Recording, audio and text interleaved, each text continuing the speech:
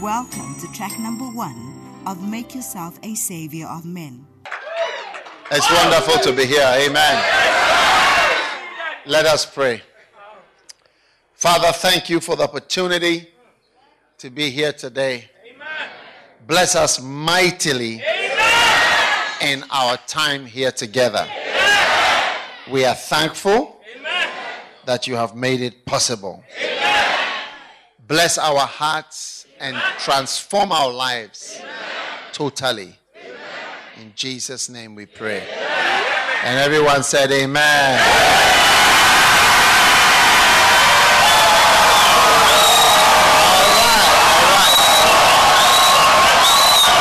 Thank you very much. You may be seated. I don't know whether these people don't want to come nearer. Like if they turn like this. Maybe, yeah. Like if you came here.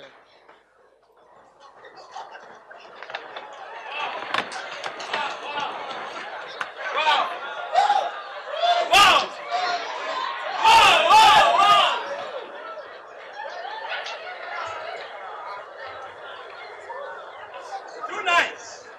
So beautiful. Woo, woo. It's beautiful. Hallelujah. Don't squeeze too much. That's the line. Don't squeeze too much. Obadiah chapter 1.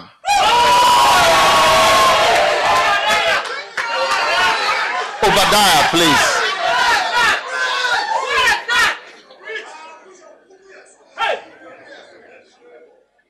Hallelujah. Obadiah.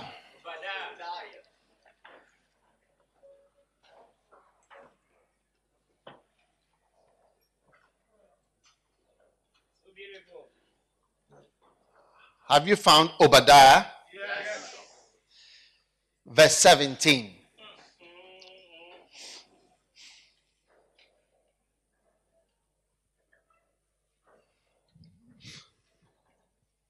But upon Mount Zion shall be deliverance, and there shall be holiness, and the house of Jacob shall possess their possessions. And the house of Jacob shall be a fire, and the house of Joseph a flame, and the house of Esau for stubble, because there was going to be a judgment on the house of Esau. So stubble is like dust. And they shall kindle in them and devour them, and there shall not be any remaining of the house of Esau. For the Lord has spoken it. And they of the south shall possess the mount of Esau, and they of the plain the Philistines, and they shall possess the fields of Ephraim and the fields of Samaria, and Benjamin shall possess Gilead. And the captivity of this host of the children of Israel shall possess that of the Canaanites, even unto Zarephath. And the captivity of Jerusalem, which is in Sepharad, shall possess the cities of the south. Verse 21. And saviors shall come up on Mount Zion to judge the mount of Esau, and the kingdom shall be the Lord's. So the scripture says, saviors shall come up on Mount Zion. Not a savior. Saviors. A lot of saviors are going to come on Mount Zion. And they are going to judge the mount of Esau. They're going to bring judgment unto Esau. Are you there? Yes. Amen. Amen. Turn to Hebrews chapter 12, verse 14. It says,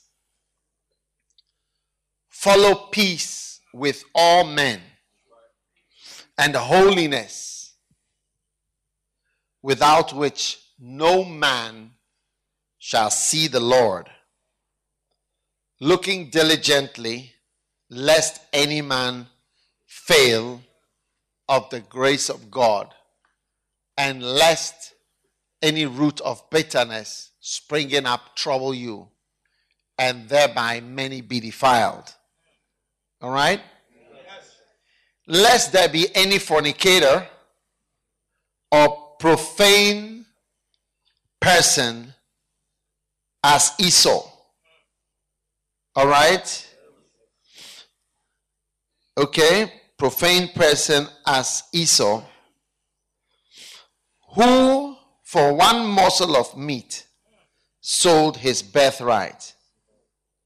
For you know that afterward, when he would have inherited the blessing, he was rejected, for he found no place of repentance, though he sought it carefully with tears.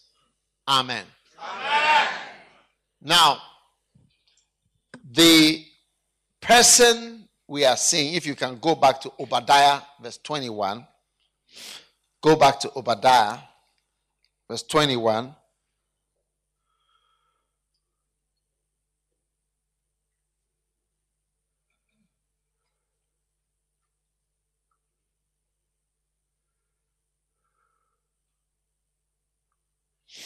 Now, Obadiah is going to come. It says, Saviors shall come to Mount Zion. This is Obadiah the prophet. He had only one chapter of prophecy, but he's in the Bible.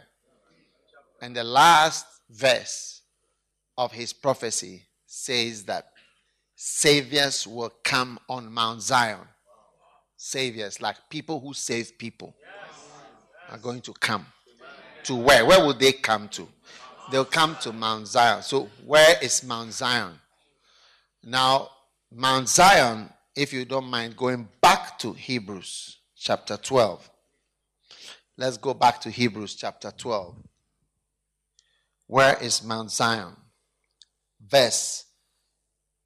Hebrews 12 verse 22 says, but you are come to Mount Zion, to the city of the living God, the heavenly Jerusalem, to an innumerable company of angels. That is you and us, you and I, all of us, Christians.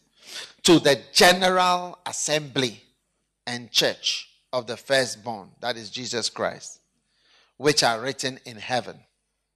And to God, the judge of all. We've come to God, to the spirits of just men made perfect, and to Jesus, the mediator of the new covenant, and to the blood of sprinkling that speaketh better things than that of Abel. See that you refuse not him that speaketh. Okay? Now, look at verse 18. It says, you are not come to a mountain that cannot be touched. You, that is believers. You have not come to a mountain that cannot be touched or that is burning with fire like Moses and his guys did. That's not our situation. Amen? Amen. But in verse 22, it says, we have rather come to Mount Zion.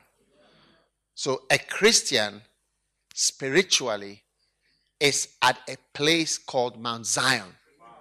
So what is Mount Zion? It says we have come to Mount Zion, to the city of the living God. So, and then we have also come to the heavenly Jerusalem, not like the earthly Jerusalem, which is still there. All right, so there's a heavenly kind of Jerusalem, a spiritual Jerusalem, a spiritual Mount Zion. Okay, a city of God. Okay, where there are many angels, innumerable company of angels. Recently, I was in a city in South Africa, and everybody in that meeting was black, but there were about 5 white people. They were pastors. They had come for the meeting. After the meeting, one of the white ladies spoke to one of our bishops after and told him that she saw many angels when I was ministering. There were so many angels in the room. And she told him that he should make sure that he tells me what she saw, and that it's not common, but it's something that was there in the room. A lot of angels.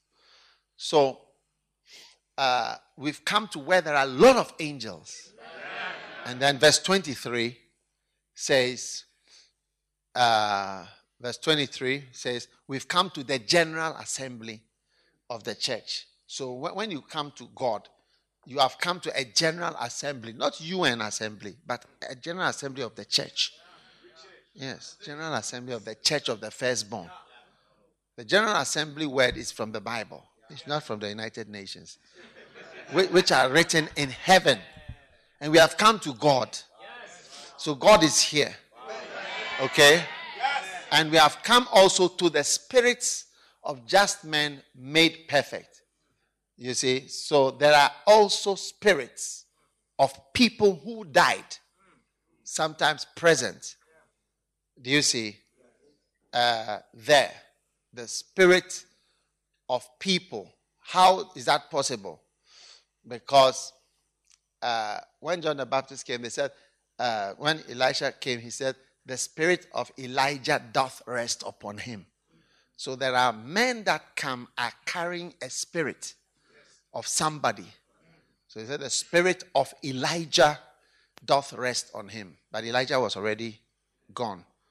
Do you see? So these are all the things that are present in the church. When you come to the church, you come to Mount Zion, you come to angels, you come to God, you come to the spirits of just men made perfect. All right? This is what's happening. You may not know because you can't see, but it's happening. Are you still around? Yeah. And then you come to Jesus Christ. It's also present, who is the mediator of the new covenant. Then you also come to the blood, which is sprinkled over us.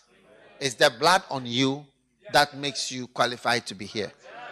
But you know that you are not qualified. But the sprinkled blood, it makes you qualify. And that blood speaks better things than the blood of Abel. When Abel died, his blood spoke. What was it speaking? It was speaking of revenge. Somebody has killed me. That's why whenever someone is killed, they always look for the blood. In Revelations chapter 18, the last verse, if the man can find the very last verse of chapter 18, Revelations 18, it says there was a certain woman, and that woman, in her was found the blood of prophets. She has made a lot of prophets fall. All right? Their lives and their ministries were destroyed by the woman. And then of Christians, she has brought a lot of people down. And then she was also responsible for all that were slain on the earth.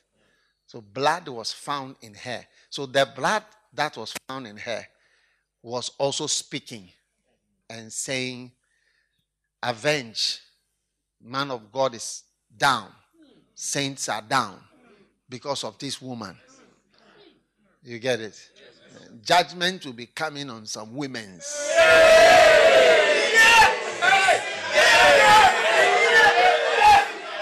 Yeah.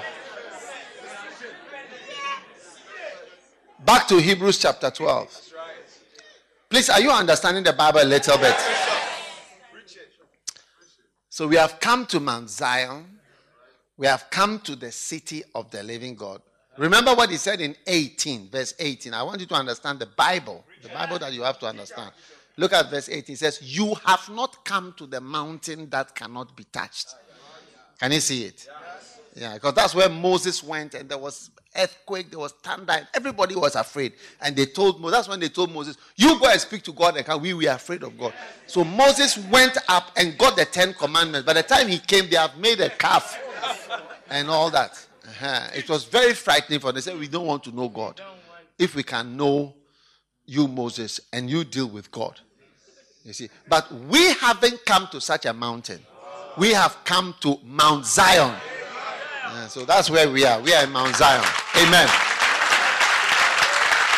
Where we can know God for ourselves. Amen. And then in verse 23, Hebrews 12, verse 23, we have come to the general assembly. It's a general assembly. All believers. We are always part. Okay, we have come to God. Then we have come to the spirits of just men made perfect. So there are certain spirits of certain people that are present. And those spirits are mantles that are on people. People that are even gone. And then those spirits are there. All right, working. And verse 24. And we have come to Jesus, the mediator of the new covenant. We have come to the blood that speaks better things than the blood of Abel, which was saying, somebody has killed me, oh, somebody has killed me. Please find the person and deal with the person. Okay, verse 25. Verse 25. See that you refuse him not that speaketh. Because if they did not escape, who refused the one that spoke on earth, how much more shall we not escape if we turn away from him that speaketh from heaven? Amen. Amen. Obadiah verse 21. Quickly, back. Please, I want you to get Obadiah. Now, it says, saviors shall come on Mount Zion. So you can see that Mount Zion now applies to you, isn't it? Yes. Because you are also now in Mount Zion.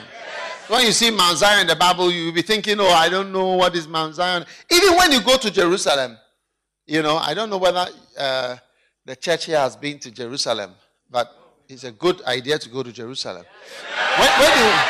When you go there, they will ask, you can ask them, where is Mount Zion? They can't actually point to where is Mount Zion. Because the hills they don't know which one is Mount Zion. It's like somewhere vague. A lot of people are not so sure where exactly they mean by Mount Zion in Jerusalem. All right? So, but in Obadiah, he says, Saviour shall come to Mount Zion to judge the mount of Esau. Now, what are they going to do there? They are going to save. First of all, they will be saviors. And they are going to judge the mount of Esau. Now, what is Esau? Esau is the person who in verse 16, the Bible warns that nobody should be like Esau. Who is Esau? He says that for a morsel of meat, all right, in Hebrews chapter 12 and verse 16, he says, a profane person who for one morsel of meat sold his birthright. Okay? And afterwards, when he wanted it, it was not available. Now, the word profane is the word bebelos, which means despisers of sacred things. Someone who despises holy things. Now, one of the things we must not despise is the opportunity that God is giving us to be here in Italy at this time. To be alive. To be in Europe. To be well. To have strength. And to even be here. Whether you came by ship, by air, by land, by sea, you are here. So, what do we do next? You get what I'm saying? It's the main question. Yes. We are not going far back. Even with taxes and accounts, they only go back 6 years. After that, they just discount it. You get it? When they are investigating, they go up by 6 years, and then after that, it's considered as not. They can't even bother with it. So I don't know how many years back we want to go for your sins, But we can forget about from about 6 years, and even I'm sure God has even discounted earlier. You will say amen to that.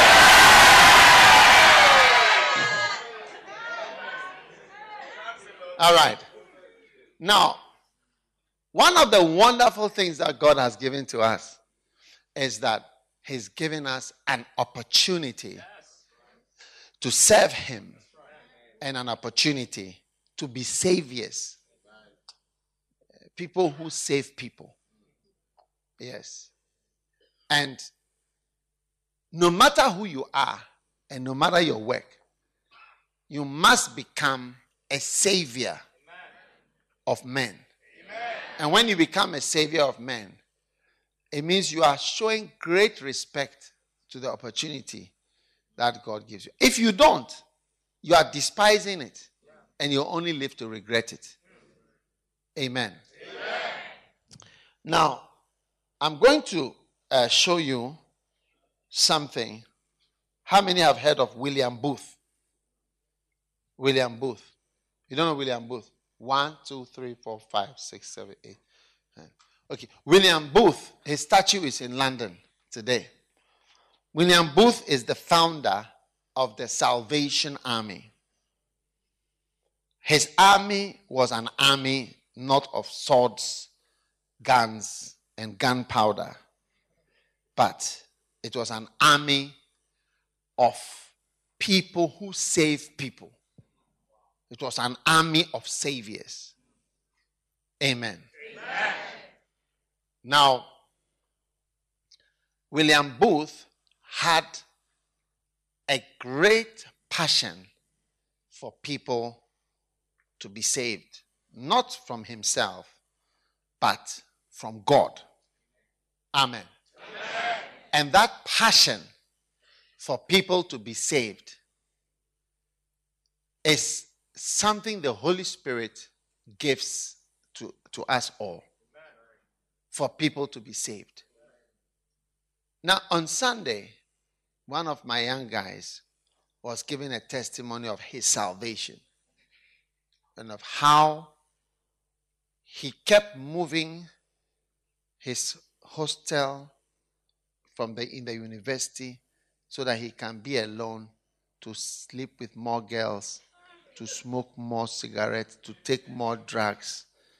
And he described how one day when he moved, he was in a house with some people, and the house was cloudy. Outside was clear, but the house was cloudy, full of smoke. You can't even see yourselves. Yes, from drugs, weed, smoking, every bad thing, anything you can think about, they were doing it there. But each time he moved, he found a First Love church there with an elder and somebody who could come and talk to him. And till he gave his life to God and continued to come to church. Today he's one of the leaders in the church. So, I tell you, and he said one day he was invited to the church and I preached about tithing. That day I preached about tithing. And when I did the altar call, he came forward. I remember the day. But he said after that he went back to his ways. So it wasn't me, but the guys. I have some saviors, young people that are saviors of men, that kept different. He kept meeting saviors. Are you hearing me? I said he kept meeting saviors. An army of saviors. Each time he moved his house. I would like you to listen this Sunday's podcast. Listen to the testimony. How many have listened to it? You don't listen much to podcasts. You need to listen. If you listen to this Sundays, because you hear the testimony of those guys. Okay? But it's a pure salvation. How lives change. Maybe they would have been dead by now. Yeah. How many feel that you could have been dead? Yeah. But Jesus has saved you, and Jesus wants to use you. Amen. And actually, I am here to give you a job. Yes, I'm here to give you a job. Yeah.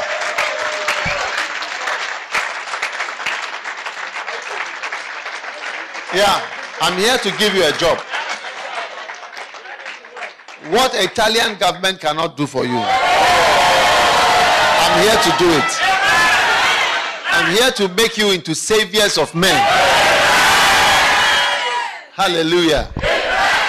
Sit down.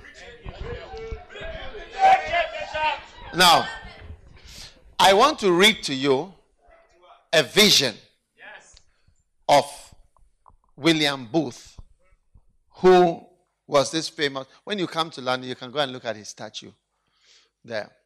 I want to read to you a vision that he had.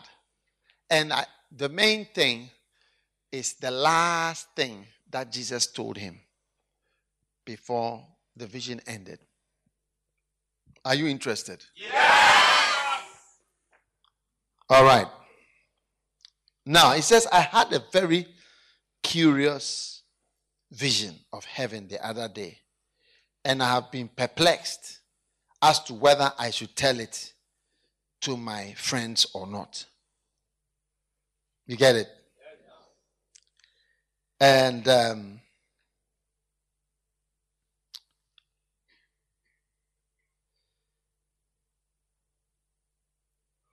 in my vision, I saw that I had a home, I had friends, I had all that was necessary for happiness.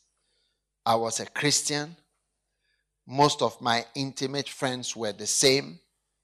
We visited each other's houses and were interested in each other's amusements, business engagements, political opinions, and many other things in his vision. Then he said, we bought and sold and married and gave in marriage. In short, we acted as though the world was going to last forever. I thought also I took some active part in the church I belonged, and in the vision, I held a prominent position to the financial management and occupied myself zealously in teaching Bible truths to the children. In fact, he said, I considered myself a shining light in the church. In all this, I was quite sincere, and I had no notion of playing the hypocrite. In other words, I never thought that I was a hypocrite. It is true I did not stop to think what Christianity really was, although I talk about it freely and pitied people who did not profess it. But I seldom considered the claims of Jesus Christ and the poor, sinning, suffering world about me, although occasionally I heard people discussing it. But I never meditated on the sinful world that was all around me. In my vision, without warning, a dangerous fever seized me. And I went down unexpectedly. And before I knew where I was in this vision, the doctor pronounced me to be in a dangerous condition. In fact, in a few hours, I was brought to the verge of death. Everyone around me was in greatest confusion while many of those who loved me were paralyzed with despair. Then, following consultations with other medical doctors, hurrying from far, many suggestions as to the possible remedies to heal me were made, together with suggestions of how to get money. And all that proved in vain. For my own part, I did not feel any particular alarm. Whether it was the suddenness of the visitation, or the nature of the disease, or the drugs they had given me, I cannot tell. But I seemed to be the least disturbed person in the sickness. Hey, are you listening? Yes. I felt as though I was in a dream. I knew I was ill, dangerously ill. For a relative insisted that I should be informed of my real condition. Yet I was not distressed by the announcement. I thought I would recover. And I thought, even if I don't recover, what do I have to worry myself for? Was I not a Christian? Has Christ not died for me? Have I not been converted? Did I not believe in the Bible? What have I to fear? Then again, was I not always hearing hymns being sung for my comfort and prayers being prayed for my restoration? Huh? That even if recovery could not be granted to me, it was as earnestly as that I might pass away without suffering and have a happy admission into heaven. Why should I be disturbed? Or you don't understand the question?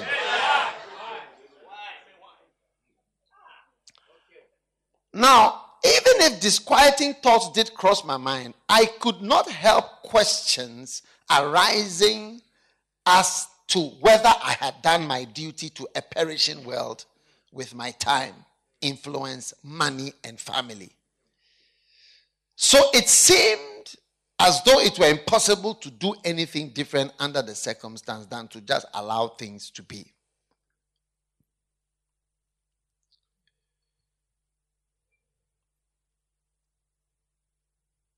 How could I do otherwise with a burning fever and my brain all confused? All right? Then I readily acceded to a suggestion made by my minister.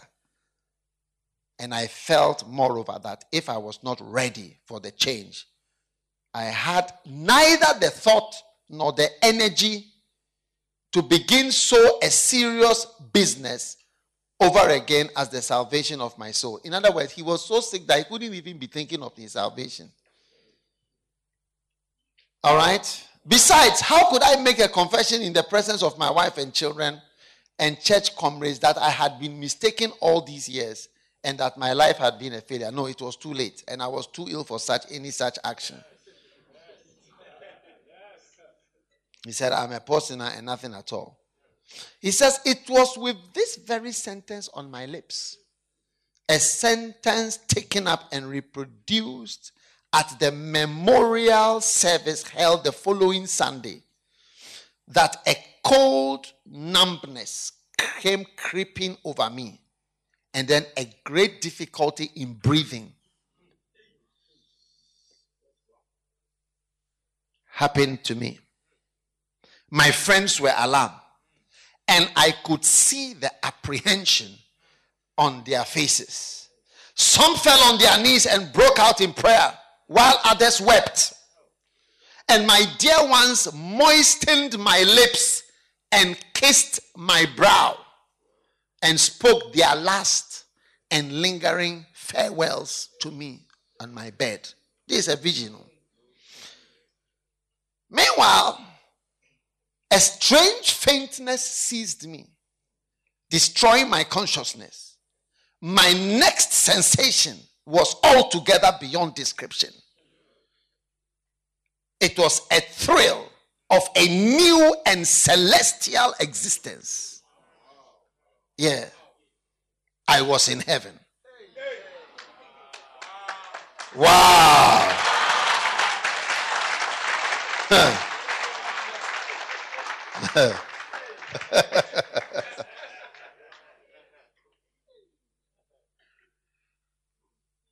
Are you interested in this vision? Now, after the first feeling of surprise occasioned by this sudden translation had subsided, I looked around me to take in the situation. It was delightful beyond anything on earth.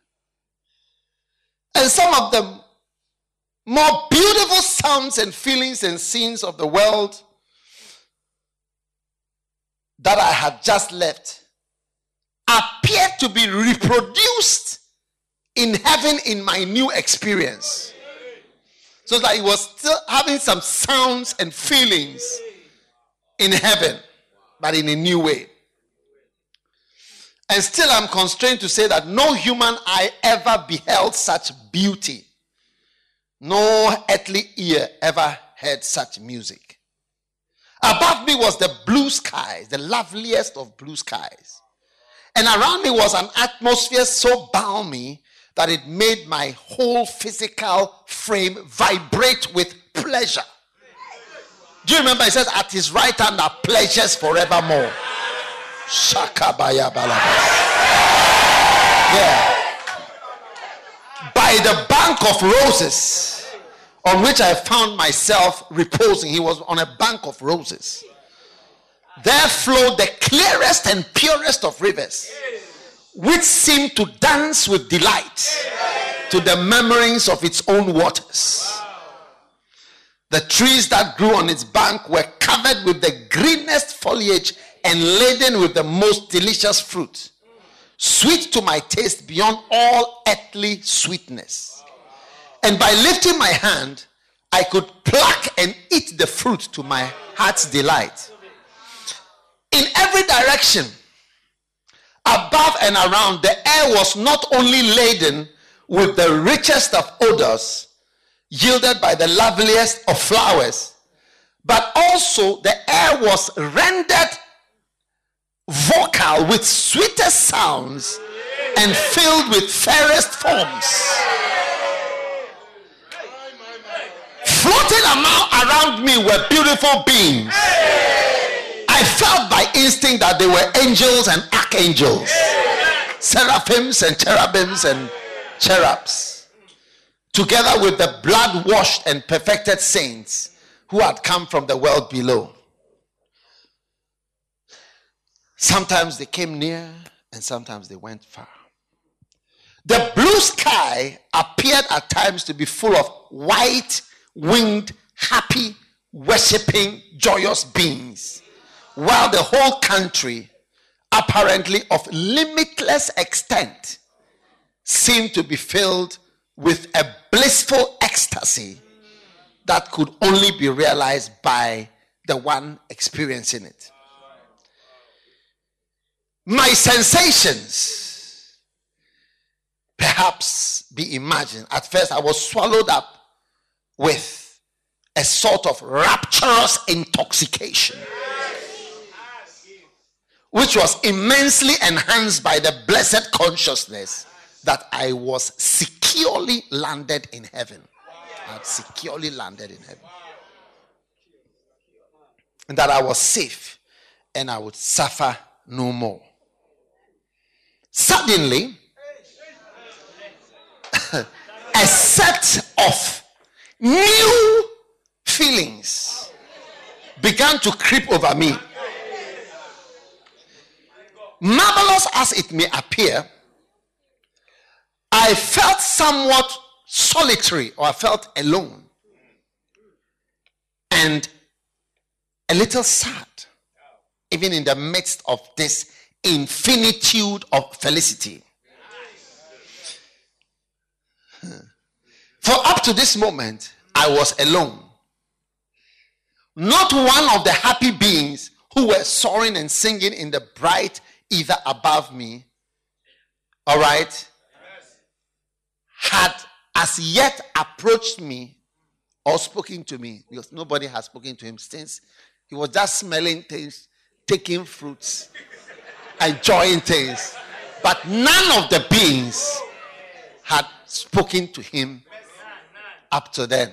So he started to feel lonely in heaven. Hey! Are you still around? Then he said, I was alone in heaven. And then, in a still further and more mysterious way, I felt in myself a sort of unfitness. Like I'm not fit for the society or the fellowship of these pure beings who were sailing about me in indescribable loveliness. And yet I thought, how can this be? Have I come here by mistake? Or had I come there uninvited? Was I not counted worthy of being a partaker of this glorious inheritance? I was bewildered. It was indeed a mystery. My thoughts went back to earth. And it was as though by an angel's hand, the history of my past life was rolled before my eyes. Hey, what a record it was.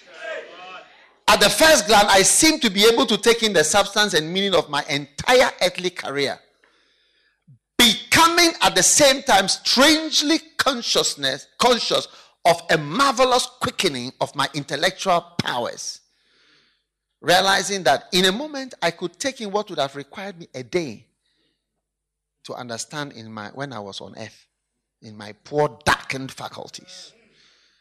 With my quickened mind, I saw in this supernatural biography that it contained no record of any of my misdeeds before my conversion.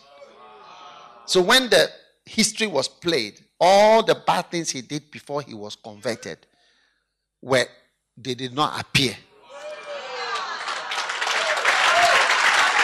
The blood of Jesus has washed all your sins away.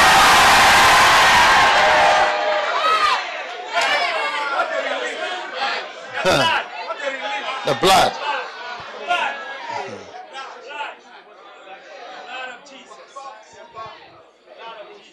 Yeah, see that it's not finished, though. I beg you.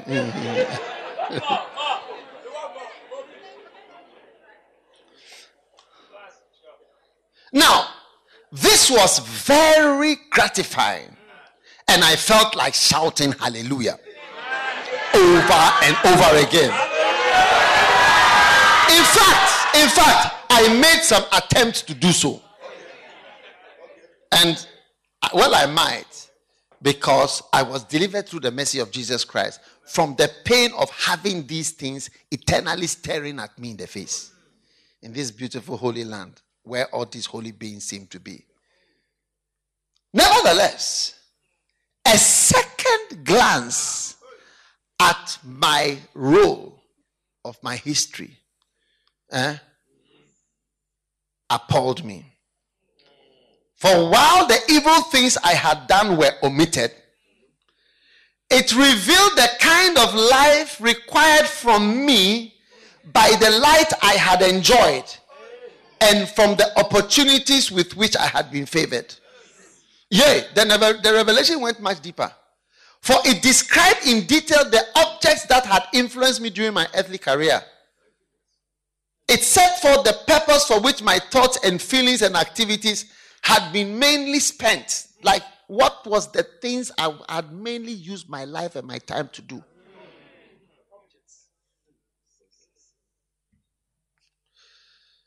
My money, my influence, and all the other talents which God had entrusted me to use for his glory and for the salvation of men. Every chapter of this role carried back my thoughts to the condition of the world I had left. And while I mused on it, there came up before my eyes such a graphic picture of the world's hatred of God its rejection of Christ, its terrible wickedness, with all the wretchedness, destitutions, and abominations flowing out of this state of things. And as this part of the vision passed before my wandering eyes, there came a hurricane of cursing and blasphemy and wild wails of anguish and woe, as almost stunned me. I had often seen these things on earth, but I had hidden myself from them. They blinded and stupefied me, for they appear to indicate a condition 1,000,000 times blacker, wretched, piteous than when they had seen on earth. So I felt like putting my hands before my eyes and my fingers in my ears to shut out this hideous apparition out of my sight and hearing. So intensely real and present did they seem. They wrung my soul with such sorrow and self-reproach. And the roll of memory, which I had just glanced, showed me how I had occupied myself during the few years I had been allowed to live in the midst of miseries after Jesus Christ had called me to be his soldier and fight for him. You see, your past sins are forgiven. But after you know Jesus Christ and the light which you know, for you to be a part of this church and to hear the things you are hearing, when most of the churches are not preaching about the gospel and the salvation of men, and you know it, and you are hearing it, never think that you will be free for not listening to the responsibility which is on all of us here in Italy. Never think that you are going to go free. No. You'll be required. You should have rather been in another church. Even it would have been, your judgment would have been better if you had been in another church. Because you can claim that your pastors didn't mention anything about being saviors of people. You shouldn't have come to this camp, because after saying make yourself a savior of men, you can never go to heaven and just have a walkthrough when they'll say, okay, come. You know, when the Second World War was over, they arrested all the German soldiers and officers and the people who killed people, and they tried them in Nuremberg. And their main defense was that they were following instructions. They were following orders. And if you are a soldier, you are told, do this, kill these people, do this, do this. They were following orders. That was the main defense. And it worked for some of them to get them out, because in the army and so on, you are following instructions. But they were saying that there are some instructions they shouldn't have followed like that. But it was the main defense. So even one of the guys, the main architect who worked for Hitler for many years, Albert Speer, he was actually only given something like 20 years in prison. He came out. He served the 20 years and came out of the prison. So, yes, there is some extent to which you can say, I was told to do this and I was told to do this. That's why I did. So, like, if you are not in this church, we were only told to prosper.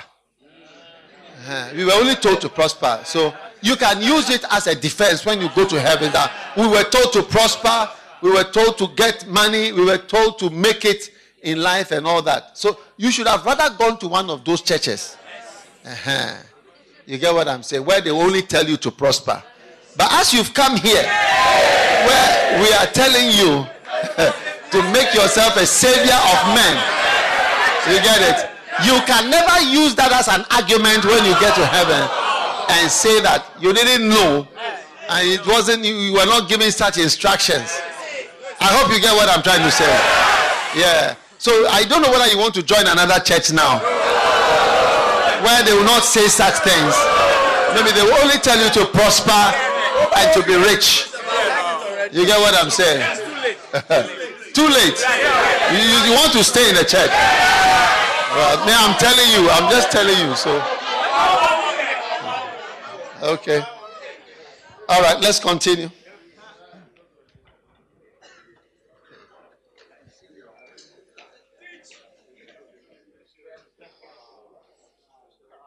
Now, I was reminded how instead of fighting his battles and saving souls by bringing them to his feet and so preparing them for admission to this lovely place, I had been intent on earthly things, selfishly seeking my own carnal interests, worried about my own personal cares and anxieties, and spending my life in practical unbelief, disloyalty, and disobedience to all my most sacred obligations. I must say again, I felt horror-stricken. If only at that moment I could have crept out of that land of pure delight about which I had sung so many songs in the past, in the world I just left, so that I might spend another lifetime fighting for the Lord. How gladly I would have done so, but that could not be. I was in a fixture. I was in heaven. Heaven must be my abode forever. Hey! Contradictory as it may seem, this thought, the thought that I'm in heaven and I cannot come back to earth, filled my soul with unutterable regret. Then another thought, wilder than all my other thoughts I'd had, came to me. You must not forget, it's a vision.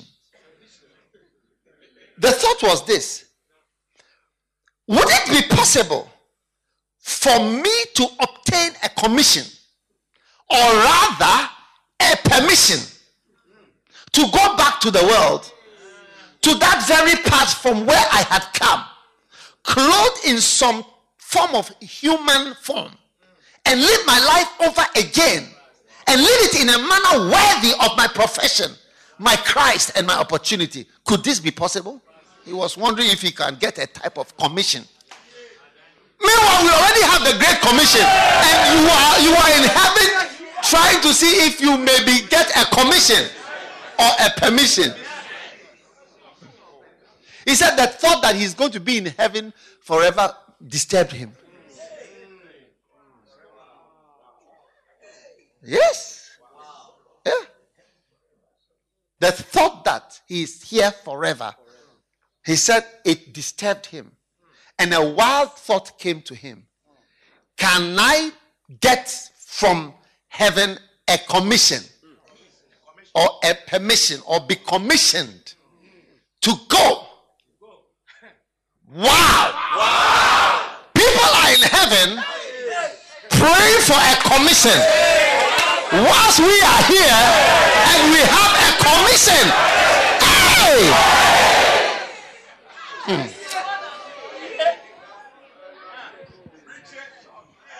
Amazing. Sit down. This is an amazing vision, I tell you.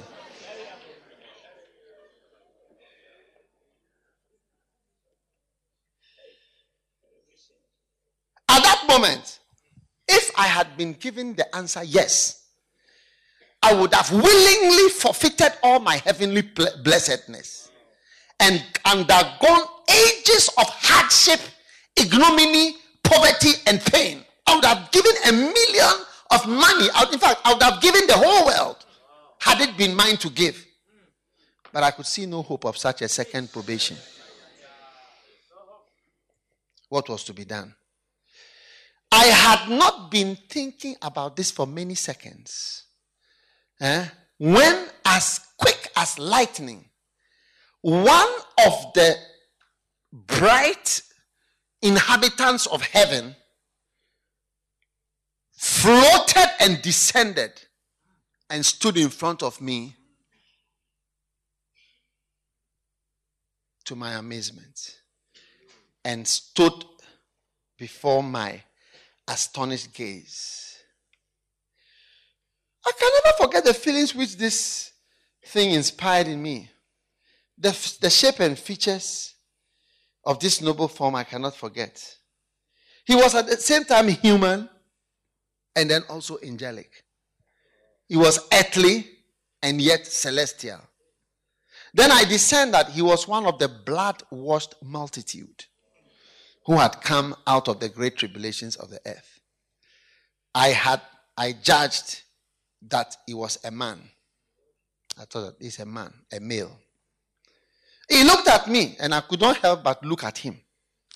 In fact, his eyes compelled me to look at him. And in doing so, I confessed to being ravished with his beauty. I could never imagine a human face looking so divine and bearing such a grand stamp of dignity and charm.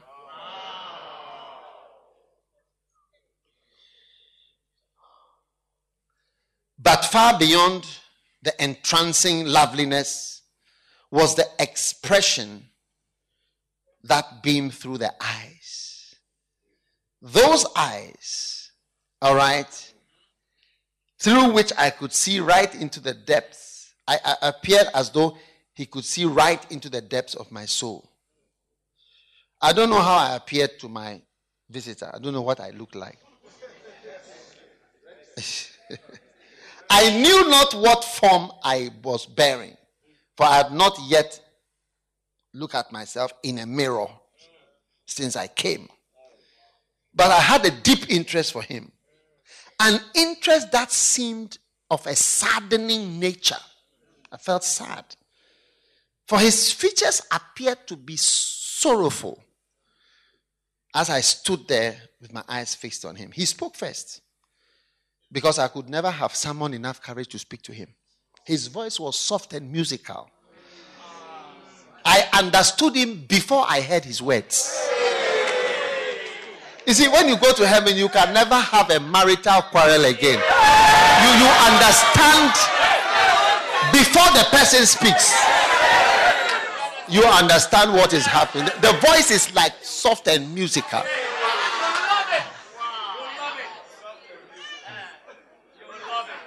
It's fantastic.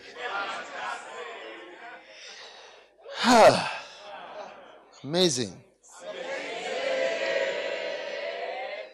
Now, I didn't know what language he was speaking, but I could tell it was the universal language of heaven. Yeah. Now, he informed me that my arrival in heaven was known throughout a certain district of heaven. They had been informed. Yes. All those who had died from a certain district where I formerly resided, and the tidings of my arrival had been flashed through the heavenly telephone of that particular district. And my name had been whispered on every hillside and echoed in every valley, and had been breathed from every tree and flower, and had been sounded forth at every turn of the golden street, and had been articulated in every room of every mansion, and proclaimed from every tower and the pinnacle of the stupendous temple. One person who has come to heaven. You see, it's like Facebook or WhatsApp. It's going viral. It's going viral in heaven. And all who had known me on earth, who had any knowledge of my family, my opportunities for helping on the kingdom of Christ, whom they worship and adore, were burning to see me, to hear me tell of my victories, which I had won, and then the souls whom I had blessed whilst on earth. And all were especially anxious to hear if I had been the means of bringing salvation to their relatives. That's the news that had gone. Everybody wanted to know about their people. Yeah.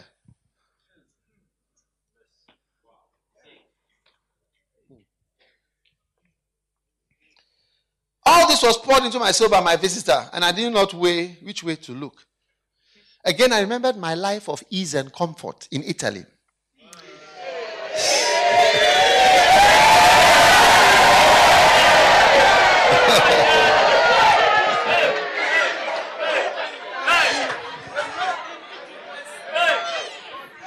Hallelujah. Hey! What could I say? How could I appear with the record of my life before these waiting spirits? What was there in it than a long-drawn story of self-gratification? I had no matter experiences to recount. I had sacrificed nothing for his dear sake, worth naming on earth, much less worthy of being published in heaven.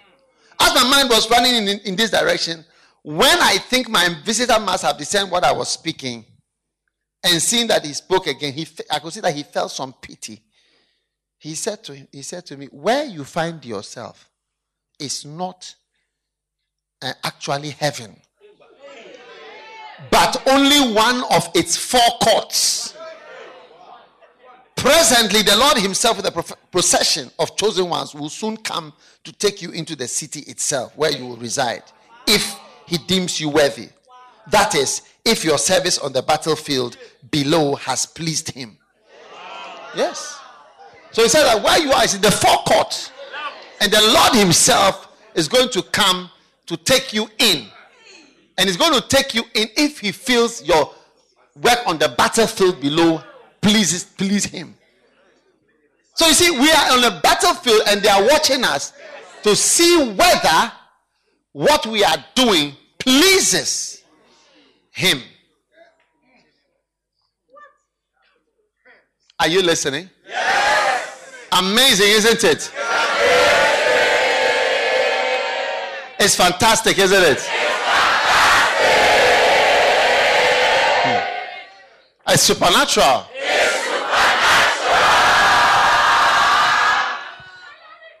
Okay. Sit down. I'm continuing.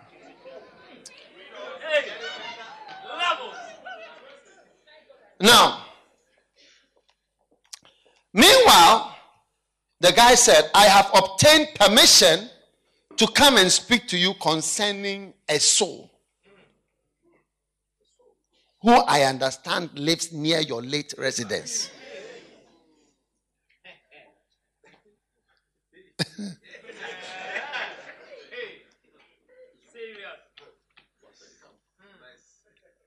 I've obtained permission to come and discuss with you a soul who lives near your late residence.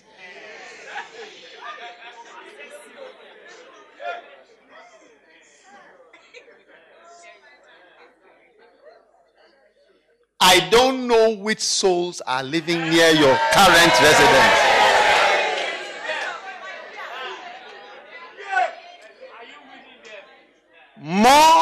There are more than 1,000 people that should have been here at this camp.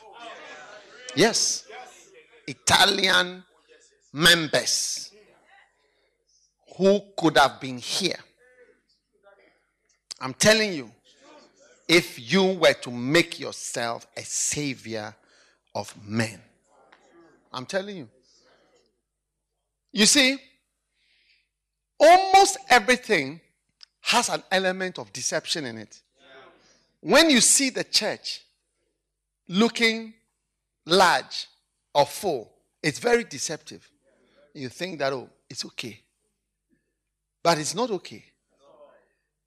I am telling you, there are more than 1,000 people who would have been here if you were making yourself a savior of men. Remember Obadiah 21? He says, saviors shall come on Mount Zion. Saviors, plural. Not the savior, saviors. Saviors of men. People who save men. Yeah. No matter your situation. This is the message to all. It's not to some. Every one of us who calls ourselves saved, we are saved for a reason. You would have been dead. There are your friends who are dead already. And for a reason, you are still here. You could have died. All of us could have died long time. I can mention, 10 things that can kill you, could have killed you earlier. And even some of you have experienced something that could have killed you and you saw, this thing can kill me and didn't kill you. That's what we call near death.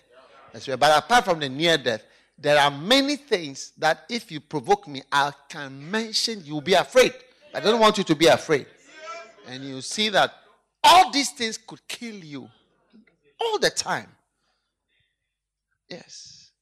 So if you are alive and if you are here, I'm telling you that there are people whom if you were to minister to would be here. Yeah. But you see, most of us have left that job to evangelists, pastors, and people we see as serious Christians. But I tell you, that is your job. And that is what's going to change your life. See, what people don't realize is that when Jesus said in Matthew 6 verse 32, Matthew 6 verse 32, if you don't mind putting Matthew 6 32, he says, all these things do the Gentiles seek.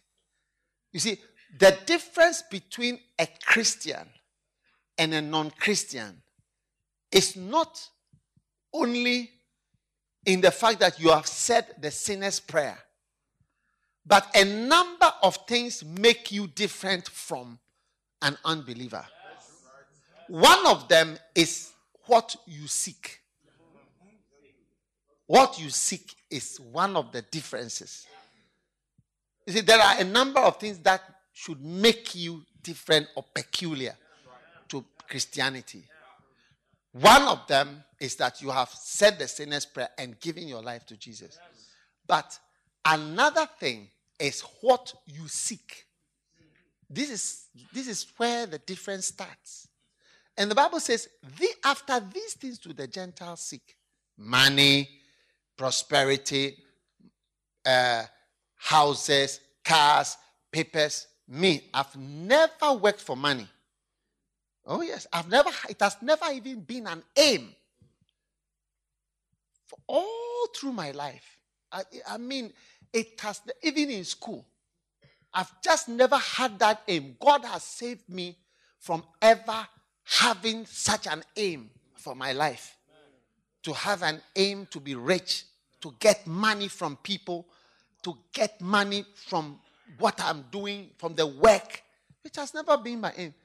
So that's the mark that differentiates. If God looks straight into your heart, is it a heart of a Christian or a heart of a Gentile or a heart of an unbeliever? That is the thing you see in the heart. You see, you can never know somebody till you know his heart. You can say, I know what you eat. I know you. Somebody was talking. Say, oh, I see that you like chicken. You see, you don't know anything about the person. So I see that you like chicken. You like food. You like shrimp. You don't know nothing. You don't know NATO.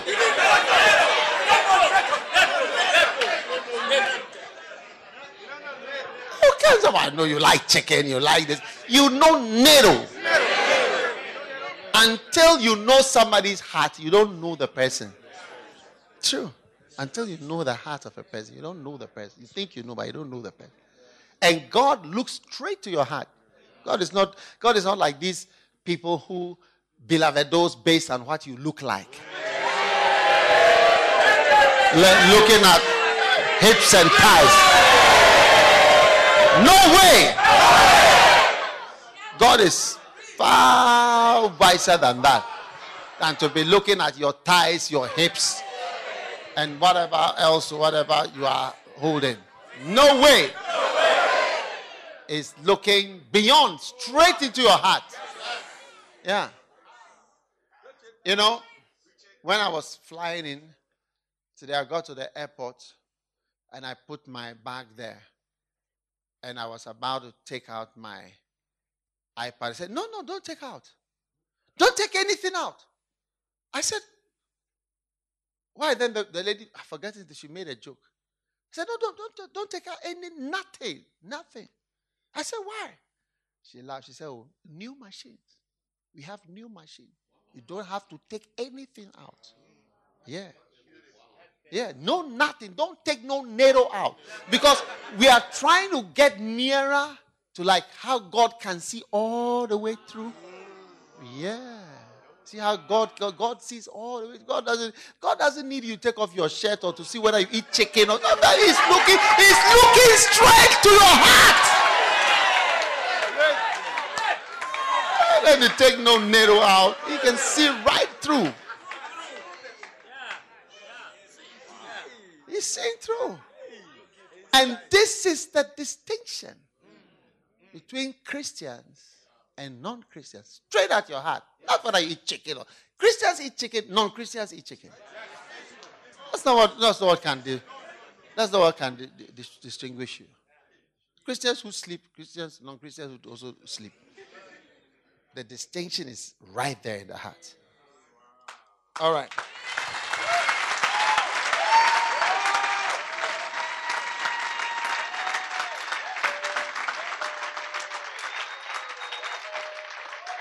Okay, sit down.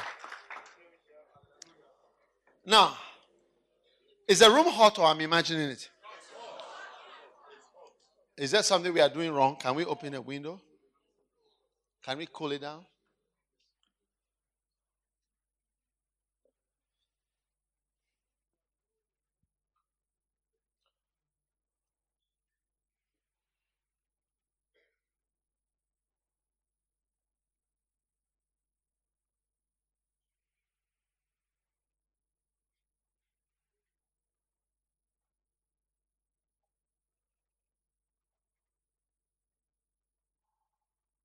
Okay. Now, Christians feel hot, non-Christians feel hot too. Yeah. That is not where you see the difference. Yes. You see the difference in the heart of the people. Yeah. It's one of the clear marks of difference. Amen? Amen. Are you here or you are leaving? Yeah. Now, back to the guy. He's now talking to the guy who's come to see him in heaven. Now it says, the Lord is going to come and he will take you if he feels that your service on the battlefield below has pleased him. Meanwhile, I've obtained permission to speak to you concerning a soul whom I understand lives near your late residence and in whom I feel a deep interest. Then the guy continued. He says, our knowledge of the transactions of earth is for our own sakes very limited. Now and then we are permitted to get a glimpse of what is passing there. Then he spoke to him. He says, can you, looking at me with an unspeakable longing, tell me anything about my son? He was my only son. I loved him dearly. In fact, I loved him too much. I spoiled him when he was a child. He had his own way. He grew up willful, passionate, and disobedient. My example did not help him.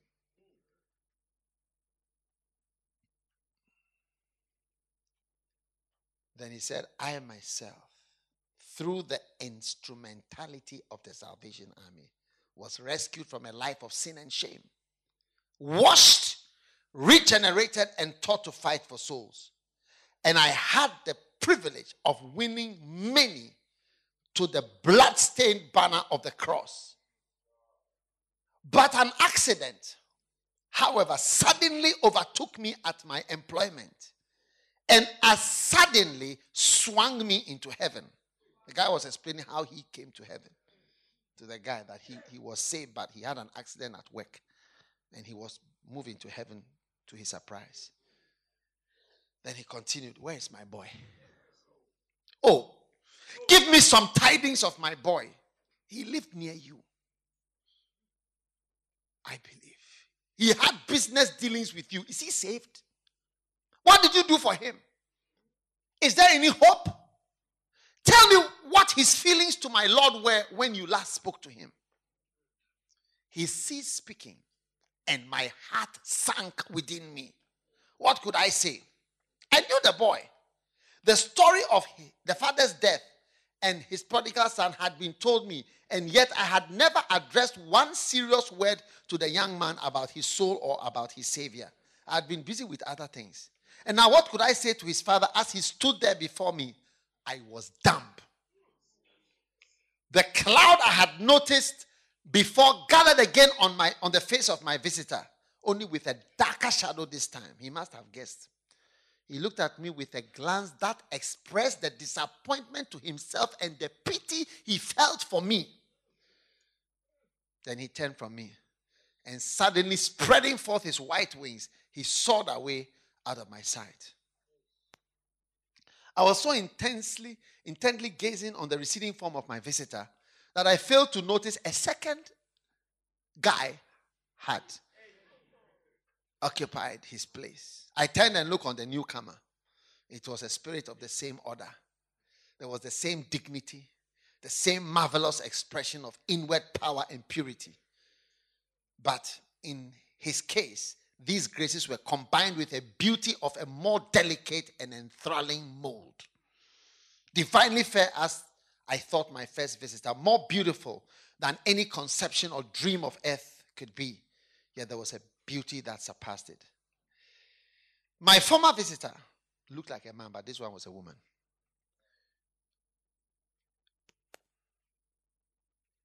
I had once on earth wished I could look upon Eve in the hour when she was young and pure and beautiful, and when she came from the hands of her maker. And I'd imagined something like how her lovely figure would have been on that bridal morning.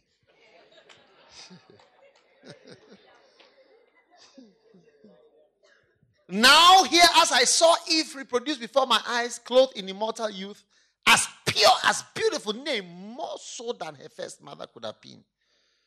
Was this not the divine master's finished workmanship? Anyway, as soon as I was wakened from my thoughts by the voice of this fair creature, who from her manner evidently wished to speak to me about something. She introduced herself somewhat after the fashion of my previous interrogator. And she too had come from the very same neighborhood where I had lived so long. She told me her name. I had heard it before. She was a widow who had struggled with great difficulties. Her husband's death had been her life. Converted at his grave, she had given herself up unreservedly to fight for the Lord. Her children had been her first care, and they had all been converted and entered into the battlefield except one. That unsaved one was a girl who had been her mother's delight. She had grown up lovely in form, the village pride, but alas, she had gone astray. It was the old story of seduction and cruel abandonment. The mention of that name brought another sadness over her lovely face. I listened to the story as it came from this mother's heart. I had heard something of this painful incident when on earth, but I turned my ear from it as being of no concern of mine. Little did I think I would ever be confronted with it in heaven. You see, there are things you cannot believe you'll be confronted with in heaven. Hey! People you sat by, you never spoke to them. People, when you open your door, here is another door to somebody's flat, and you never knock and say, Jesus loves you. I want to talk to you about Jesus.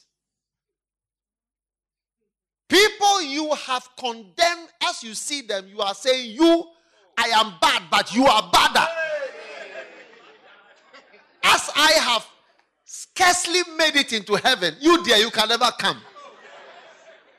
Because you there, Charlie, you are bad, like bad there, you are bad. Like I'm bad, but you are the baddest. How many have felt some people are badder than you? Now, how many have felt that it's like you are lucky to be saved, but that guy, I don't think he can make it.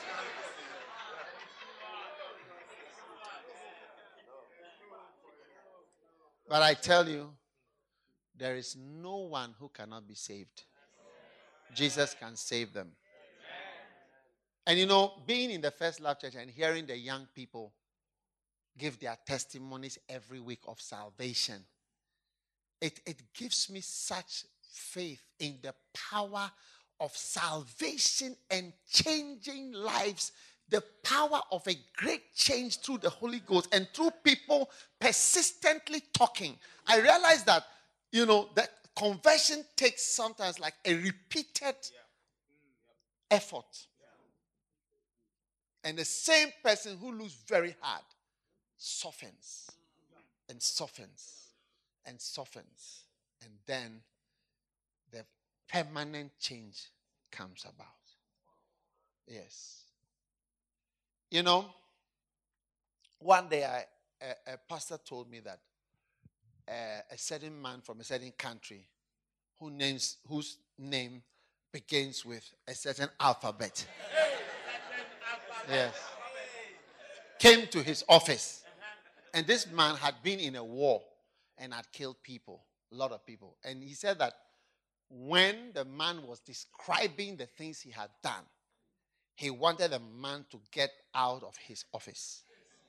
Yes. And actually, me too, when I met this same fellow and he was telling me what he was doing, I was thinking that the blood of Jesus is being misused. Yes. The blood of Jesus is being misused. Yeah. Like, the badness is too much. And it's a misuse of the blood of Jesus for this person to be saved. But he was saying how he was saved. Yes, he was saying how he was saved and all the things he had done. He was sitting here, I'm sitting here, and he's talking. I said, hey, are you a real human being? So I don't want you to think that the blood of Jesus is being misused. It cannot be misused. That hardened, hardcore sinner. Don't look at him when you are talking. You know, one day I was going to visit somebody and I just felt in my heart, speak the word. So I memorized the whole of Lazarus and the rich man's story because the way the man was, I knew that I could not open a Bible. But I have to quote. So I memorized the whole thing and I revised. You see, so when I sat by him and on his expensive cushions in his expensive, beautiful mansion, I just quoted. I said, there was a certain rich man, just like you. Hey! He was clothed in purple and fine linen, just like you. And he died and he went to hell. Yeah, I quoted the whole thing. Yes. And I gave it to him because that was my duty. Yes. He remembers me up till today. Yeah. Always.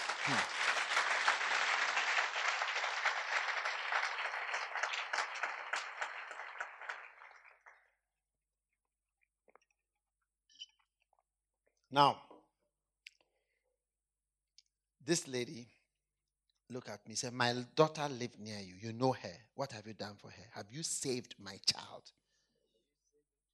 I'm reading. Have you saved my child? Make yourself a savior of men. Have you saved my child?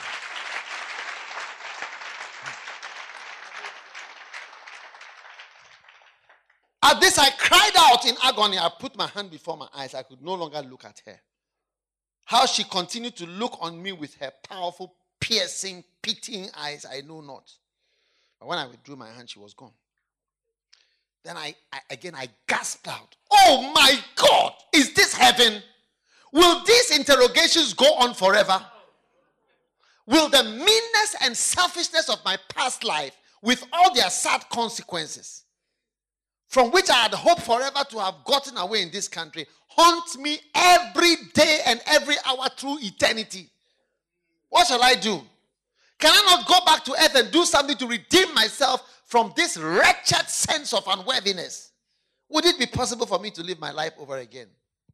This question had hardly passed through my mind when another person alighted in front of me, resembling the first man. His introduction was the same, but his story was different. He had been a great sinner and had been awakened and won to Christ by the Salvation Army a short time back and had joined. Much forgiven, he had loved much. All his desire when on earth was to get free from the entanglements of business. He was just trying to get free from the entanglements of business and devote himself as a Salvation Army officer to the work of saving men. He was trying to disconnect himself from his businesses and his business engagements. When he was just about to realize his wish, he had been sent for from heaven. When he was just about to finish disentangling himself from his business, they sent for him. Said, we need you. And he was a spirit of glory and joy coming to inquire from me concerning his other companions. He said, did you know my old, workers, co-workers in a Salvation Army? Their hall was close to my house of business. He asked me, have I done anything for his old mates who were drinking and cursing and fighting their way to hell? He had died with prayers for them on his lips. Had I done anything to stop them on their way to ruin? To all this searching appeal, what could I say? I knew them, but I had never given them a word of encouragement. I knew the hovels in which his old mates lived and the drinking saloons in which they spent their money. But I had been too busy or too proud or too shamefaced to seek them out with the tidings of the Savior's love. Again, I was speechless. He guessed my feelings and left in sadness. For myself, I was in anguish, strange as it may appear. Considering I was in heaven. I was sad, but I'm in heaven. It was so that whilst I was standing there was no comfort for me that I saw a marvelous phenomenon on the distant horizon. All that part of heaven seemed to be filled with a bright, brilliant light. Here was a brilliance far surpassing anything that can be imagined. And I was looking with indescribable delight and wondered what it meant. So I'll move a little closer. Now I could hear the sound of music. The sound came nearer. The music was beyond such music I'd ever heard before. Gradually, the rapturous hosts drew near. And rapidly, I might have said, all right. At length, I was able to comprehend the marvelous sight that approached me. Who could describe it? The whole firmament was filled with innumerable forms of beauty and dignity. Here, evidently, was a representative portion of the aristocracy of heaven accompanying its king. There was a host coming with the king. You will see the king. Here, evidently, was a representative portion of the aristocracy of heaven representing its king. Wow. And who, as my first visitor had informed me, was coming to welcome me into the heaven of heavens. Those who had fought a good fight and who had kept the faith. I stood transfixed with awe and wonder. Was I actually going to see my Lord and be welcomed by him? In the thought of this rapture, I forgot the sorrow that only a moment before had been in my heart. Now the procession was upon me. As the procession came and it neared me, I felt prostrate before it. What wonderful beings these heavenly spirits appeared. Each one looked in himself to my poor untutored eyes like a god. Everybody looked like a god. Rank after rank passed by me. Each spirit turning his eye upon me or seeming to do so. And to everyone, I could not help feeling that I was an object of pity.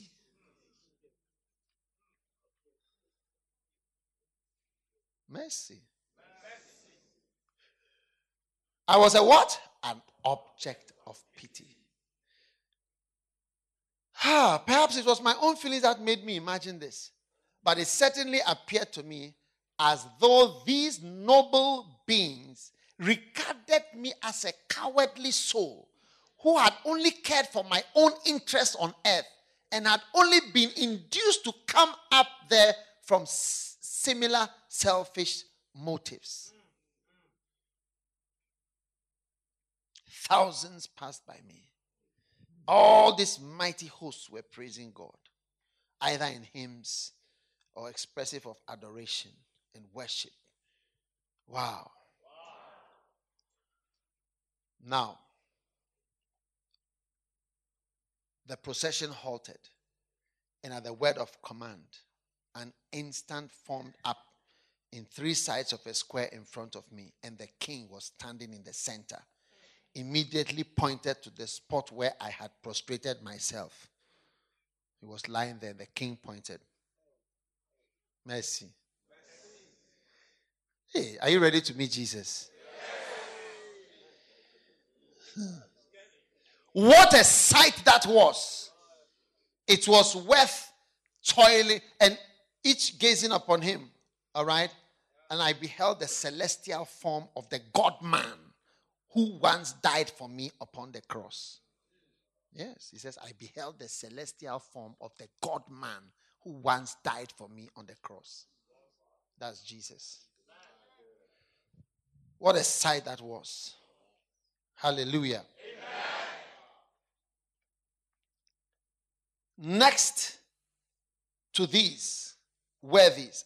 Nearest to the king were the patriarchs and apostles of ancient times.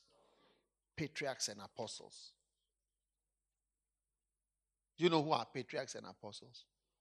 Huh? Yeah. Mercy.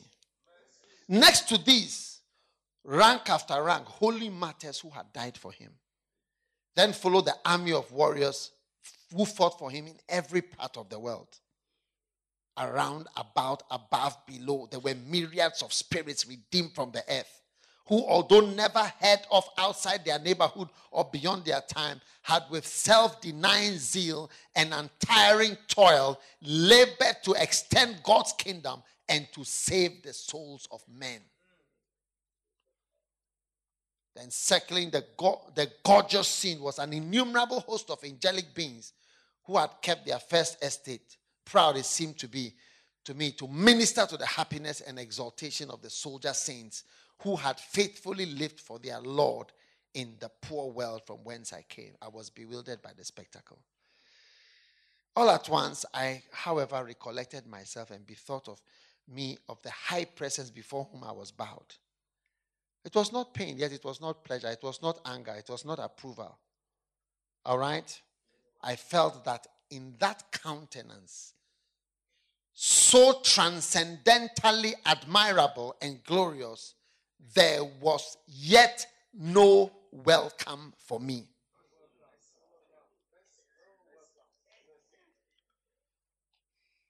Huh? Are you ready to go to heaven and they'll say there's no welcome for you here?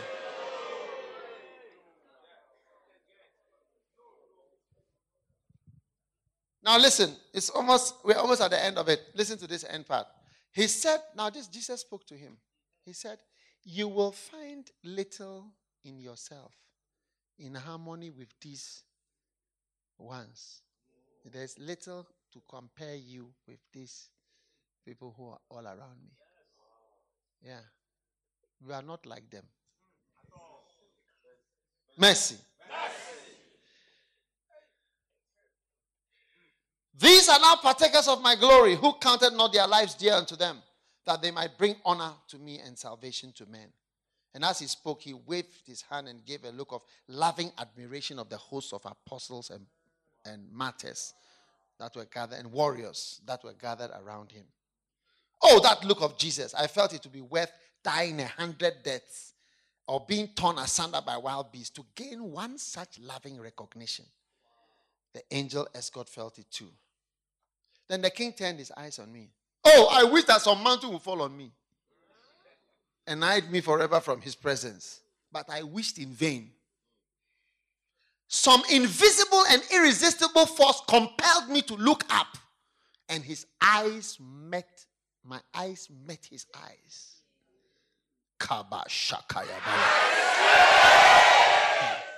Then they said, I felt rather than heard. I felt him say to me. Are you listening to this part? I'm reading the last sentence, and then that's the end of this vision. And that's what I want you to hear. He says, he spoke to me. He said, I felt him say to me. In words that themselves in living fire upon my excited brain. He said, go back to earth. You shall have another opportunity. And listen, I'm reading the last sentence. And If you prove yourself worthy of my name and show to the world that you possess my spirit, listen to this, by doing my work and making yourself a savior of men, you shall return hither, and I will give you a place in my conquering train and a share in my everlasting glory.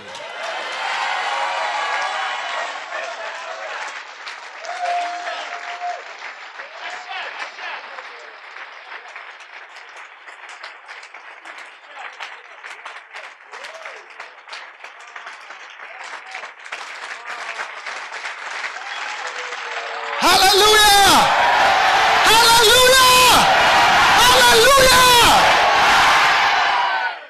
He said, I'm giving you a chance. If you prove yourself worthy by doing my work and making yourself a savior of men,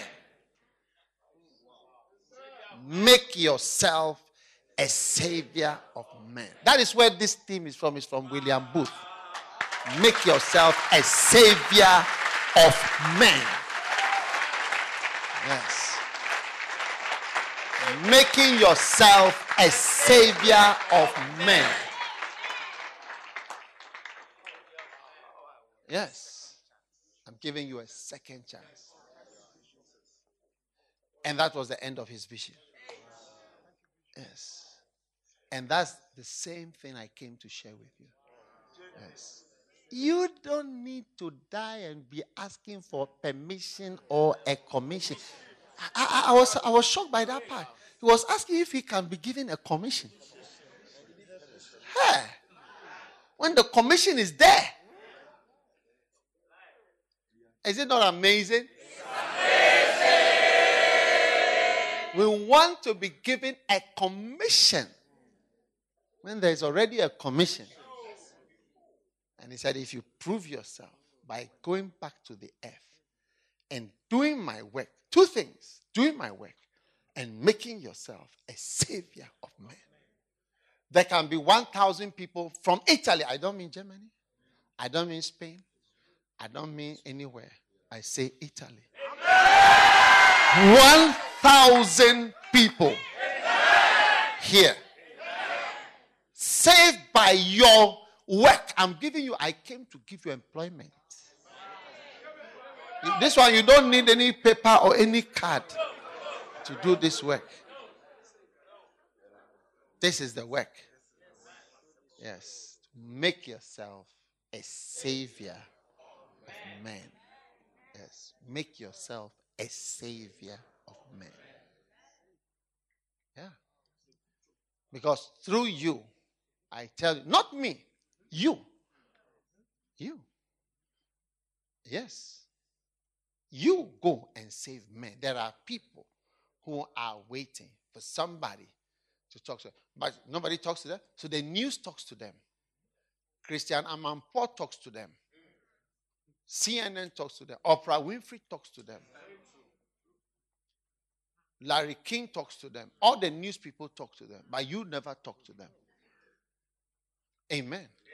And that is God's wish for us. You see, I always used to see Jesus as the Savior. But I realized that through what you do, you are like a savior. If you help people to be saved, it's like you are actually like a type of savior. Yeah. Yeah. You give them life. You actually change them. You rescue them. You take them out of darkness. You bring them to God. The Savior of men. Hallelujah, hallelujah, hallelujah, hallelujah. Lift your hand and ask God to make you a savior of men.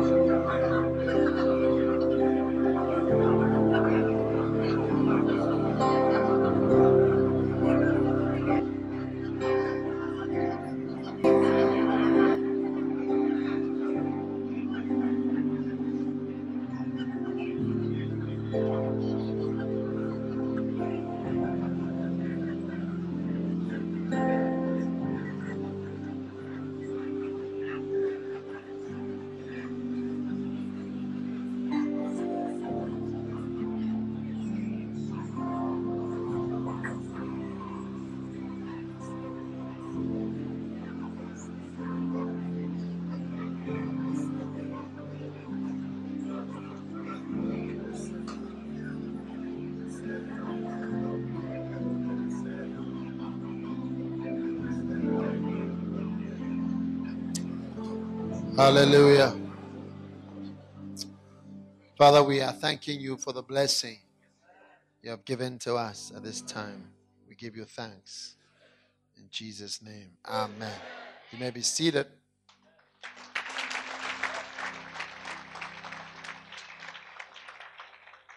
Hallelujah. Now,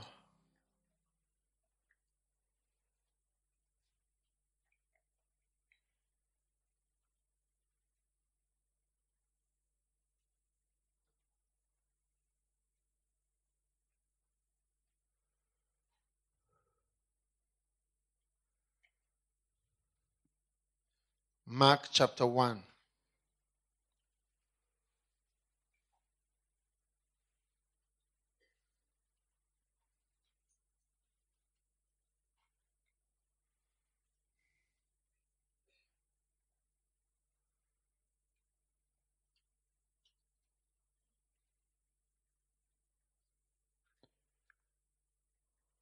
Verse 14. Now, after that John was put in prison,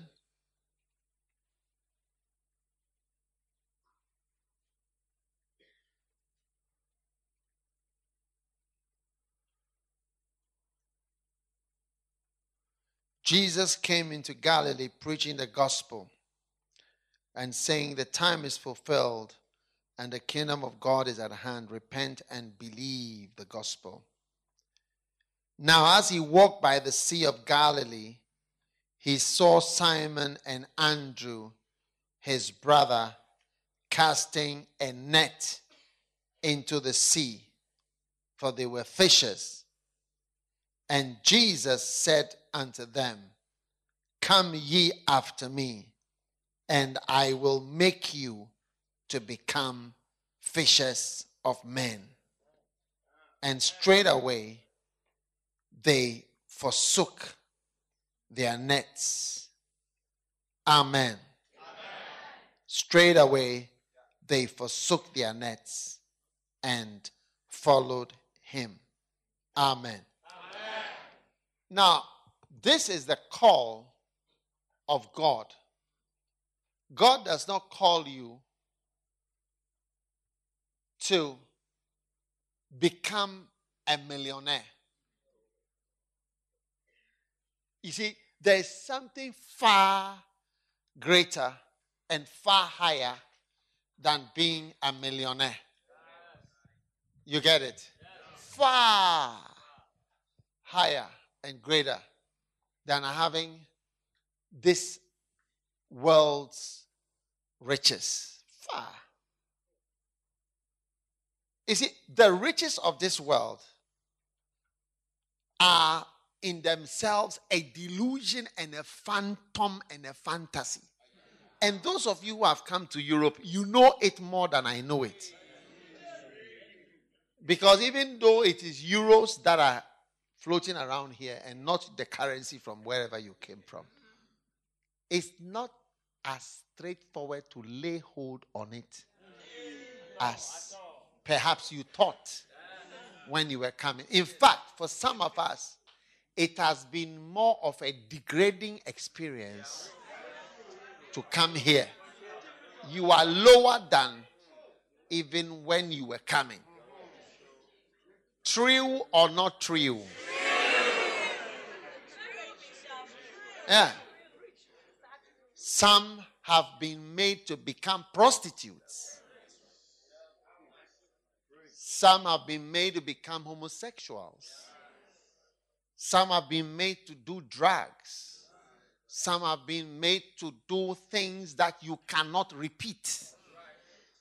You fear to say ever what you have been through and what you have done to be here. Listen, riches and money is one of the most deceptive targets to ever lay your eyes on. That's why Jesus said that when someone is called, then the deceitfulness of riches which means that riches have in them deceit. And it's full of it. It leads you. It makes you run. It makes you go. It makes you bow. It makes you do this. It makes you do that. And it's all not true. For those who have even attained it and those who didn't attain it. It's one of the worst targets a person can ever give for himself in this world. Is to follow money. It's one of the most useless. And I insult that as a target because it is the opposite to serving God. It is not, don't think of Satan. Think of money. Because Jesus said, you cannot serve God or mammon. He didn't say you cannot serve God or Satan. So the challenger to God is not Satan per se, but mammon. So it means that and we know that the real challenger to God, the real rebel against God is Satan. So it means that Satan has inhabited money in a very wild way, so much so that even Satan's name is not mentioned. You just mention the covering of Satan. It's almost as if Satan wears euros and dollars and moves around and says, follow me. Bow, do this, do this, do this, do this. And he's clothed in a kind of dollar, euro, pounds, Swiss franc type of kente dress.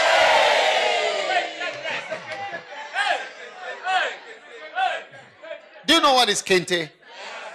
Ashanti kente. In material, you know. You can find it. It's on the internet. You see kente dress. Yeah. You see different colors. So Jesus didn't even bother to mention Satan. He just used what he wears and uses. It's a more deceptive covering and can keep people running all their life till they die. I tell you, if you don't see it earlier, you follow it. It's something most people don't see early. When they see it's over. You know, one day, I know a man, he had 3 children, at least about 3 children. And when he was dying in the hospital, his other 2 children were not around. But one of his 3 children was there with him. So he was dying in the hospital. Then he called his son, come. And he told his son, you know, there are 3 of you. And he told his son a secret. He said, you chose the right job. Because his son was a pastor. But the other one was a doctor and the other one was a lawyer. And he told them, this is somebody who had worked in the United Nations. He traveled all over the country, was a diplomat, worked all over. In fact, when he died, the speeches about he's been here, he's been here, he's been here, he's been here. None of all the speeches that he made, the secret he called is, come. You chose the right job. These were his last words. But it is not something people see early. Yeah. So all your decisions are misled, misdirected by that thing. Is the number one spoiler of lives. Yes. Yes. That's goal. Yes. The number one spoiler of lives. Christians, all of us, all. Money. Spoiler of churches, spoiler of lives, spoiler. That's why Jesus didn't put it. So you cannot serve God or serve Satan. No. He said you cannot serve God or money. Haven't you thought about it? Why didn't Jesus say we cannot serve God or the devil? We all know Lucifer, Satan, that old dragon, the one who came to tempt Jesus. Never mentioned his name. He said, you just think of money. You cannot imagine who is Satan. Just money is enough for you to know what you are dealing with. It's the spoiler of people's lives, spoiler of people's call, destroyer of people's lives. It's like Eve. You see, even although Eve is really the cause of where we are. Yes. But it's hidden. You get what I'm saying? Yeah. You can't see that it's she who did it. That she's the one who brought all these things about. Yeah, she brought us here. That's why Abraham, a prophet, many years ago, he said, anytime you see a coffin going down the road, it's caused by a woman. That and you see Revelations 18, the last verse, he said, in her was found the blood of all that were slain on this earth. All the people who died were found in a woman. And when somebody dies, they always look for the blood, the murder weapon and the blood. Yes. Where you find the blood, you know this, you are guilty. All the people who have ever died on earth is found in a woman. But it's sort of hidden. So even though she's the cause, she's usually hidden. And like in many marital situations, the obvious culprit is the man. But it can never be, because a woman is equally a human being. Equally. Equal. So at least half of the problems would come from her. But it's veiled. It's veiled. Because a woman, even to a woman looks nice. Like ladies look at her, so, oh, she's really nice. She's really gentle. She's really beautiful. She's really not like it's a man who is admiring. But even a girl sees another girl and says, oh, she's nice. So but you don't see that about the boys. They look bony, they look hard, they don't look nice. You know what I'm saying? Yes. So it is difficult to believe or even to think. No, I mean, I'm saying that just even to think that something bad is coming from this person, if you are not experienced, the thought cannot even come into your mind. And even if somebody tells you, you will not even easily believe it. Yeah. So that is why on Father's Day, men are rebuked for irresponsibility, for not caring about their children, not looking after whatever. And Mother's Day is used to praise women and praise them for all that they've done and how they have done everything.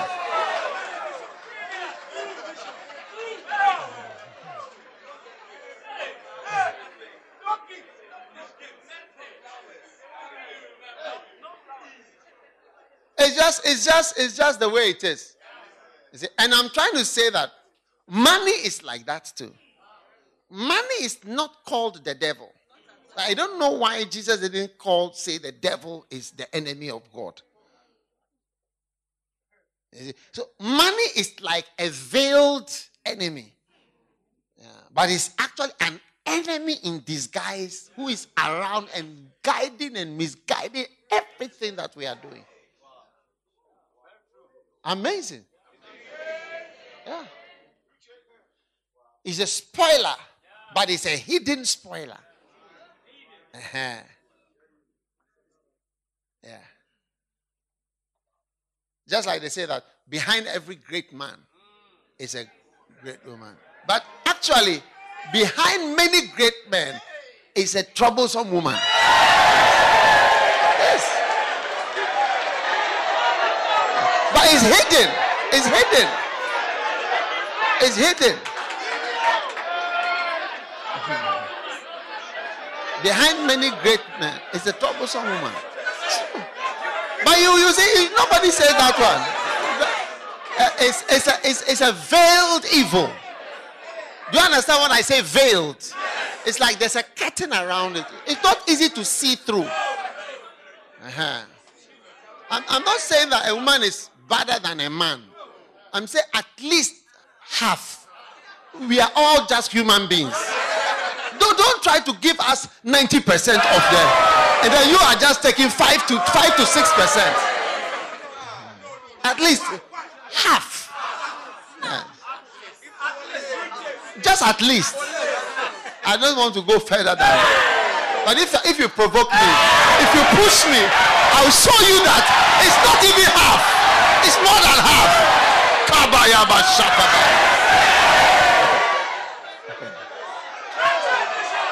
Yes.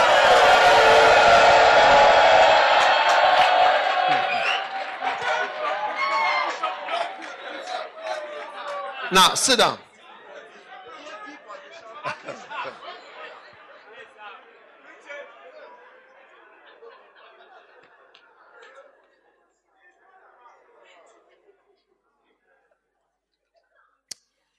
Now, just as a woman can be a veiled evil, money is a very veiled evil. You see, very, very veiled. It's a covered evil. In fact, some years ago, I made a statement when I was preaching. And I said, but since I made that statement, I didn't intend to make the statement. And I was a bit worried that I had made that statement. But later on, I thought about it. And I thought maybe the Holy Spirit had made me make that statement. So I shouldn't change it. Yeah. And the statement that I made was that to aim to be rich is a very bad aim. It's a bad vision to aim to be rich. It's a bad, it's a negative and evil vision. And it is true. To be rich, to have money, is the motive that has driven the whole world. You know, one day I went to a mine. How many have been underground before in a mine? I went to a mine in Johannesburg. You know, we descended. And the lights they use are this small, like a one bulb, little bulb like that. And as we are going down, it goes dark and hot. We descended. And then when we were down, then we were walking in a tunnel. And you go dark, then you see that. And I thought that something has made people dig a hole and go down there for years. Huh? Yes. To search for this thing, which is a type of soil, yellow sand. Huh? Deep. If you go to Ashanti Goldfield mines, they drive the huge caterpillars underground. There is a road under, wide, and they drive underground for miles. It's amazing for money. Diamond mines in Sierra Leone, they connect a pipe, a water hose, like water hose that you used to sprinkle. They connect it to the guy's mouth, and then the water is brown. When I say brown, like muddy, murky, brown clay water. Then he goes under and uses the water hose to breathe, and will be under for about 30 minutes inside the black water, the brown water, down, feeling for diamonds. It's not a small thing. Yes, it has destroyed many, but you see, it's a veiled and covered evil. It even is presented as a good thing that you should search for, get it will help you, it will do this, it will do. Now, when Jesus came, he said, these are the things which the Gentiles are looking for. You be different. You see, so he wants to change even the vision of your life. And you have to believe it. Do you want to die before you believe? When you die, you can't believe anymore. You have to believe when you are here. Then you get your reward for believing. He came to even change the focused and that's why there is nothing I want to do for money. No. That's why you rarely see me working in certain places. Because I don't believe any kind of job, money related, I should do this so that somebody will give me money. I should do this so that I don't like those things. I should write books so that I get money. I beg you, please. No. It has made me rich. Yes. I have no value even for it. Yeah. That's why all my church members are children. They are all small, but 19, 20, 21. I preach to them with joy, with happiness. Yes. I don't need millionaires. I don't need millionaires to make me happy. No. The children that I'm preaching to and their lives, I talk to them every day. I talk to them. I meet them. I talk one. I always talking about their lives, praying for them, laying hands on them, advising them, praying for them, preaching to them. Oh, it is my joy. You can never pay me. You can never pay me. You can never pay me. Never. Hallelujah. So Jesus came to redeem us from a useless pursuit. And he said that I know that you need all these things. I know it. What do you think God doesn't know? I don't know if you can imagine something God doesn't know.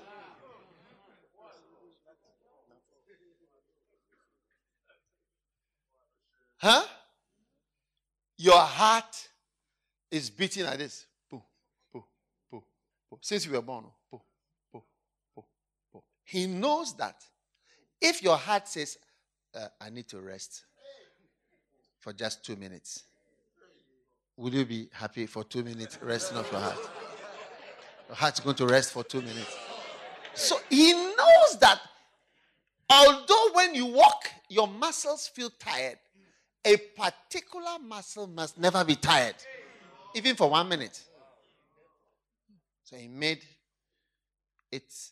There's a special chemical reaction in your cardiac muscle. It rests in the contraction and then the relaxation. It has its own rest built in. So it never gets. And when the child is born, it's 120, and it drops to 80. And then if you exercise, your heart rate is lower, like 50, 60. Your heart rate, when you are active. When you are not active, your heart rate is higher. Yeah, about 80.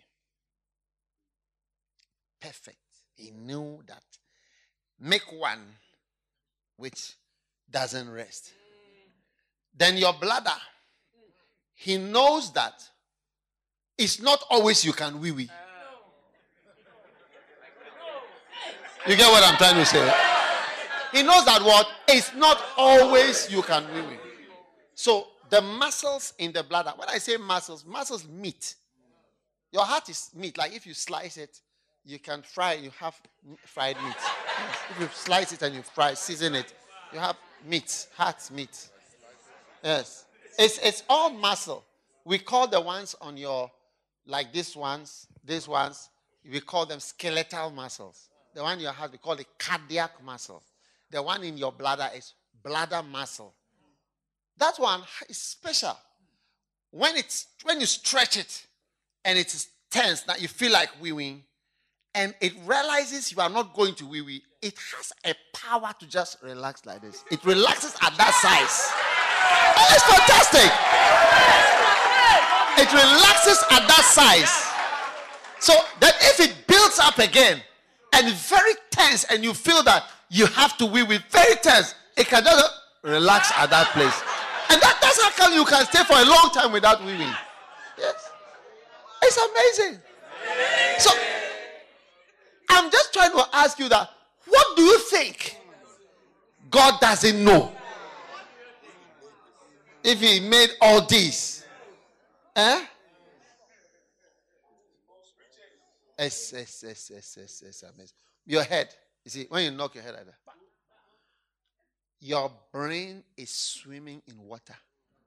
Did you know that? Yes. That's why when somebody hits your head like that, you don't just go, because it moves in the balance like that. It's moving. It is amazing.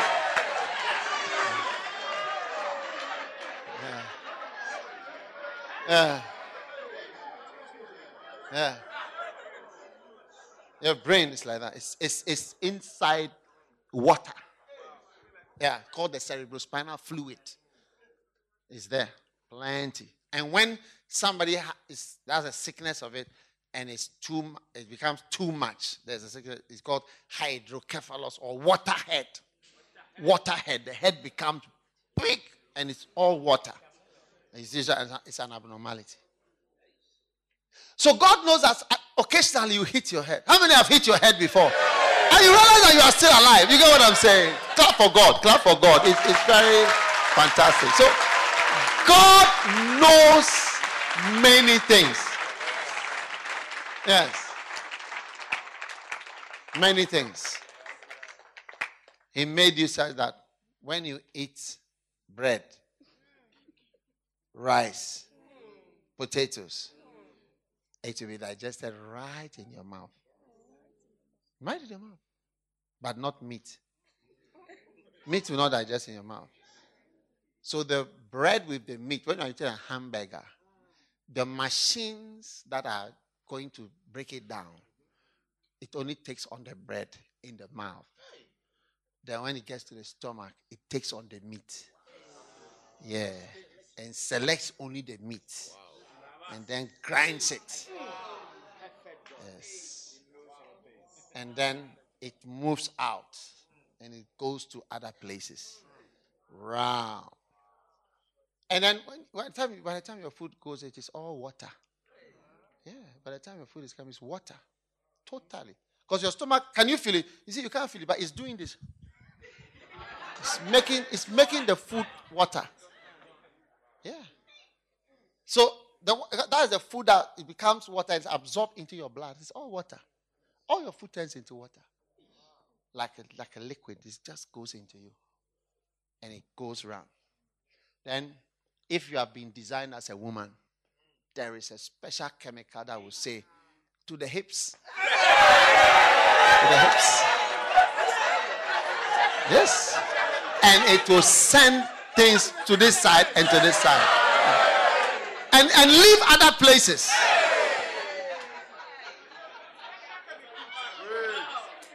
Yes. It's amazing. Now, if God knows all these, what do you think he doesn't know about? He knows everything. What you need, what you will need, So he says that's how unbelievers are.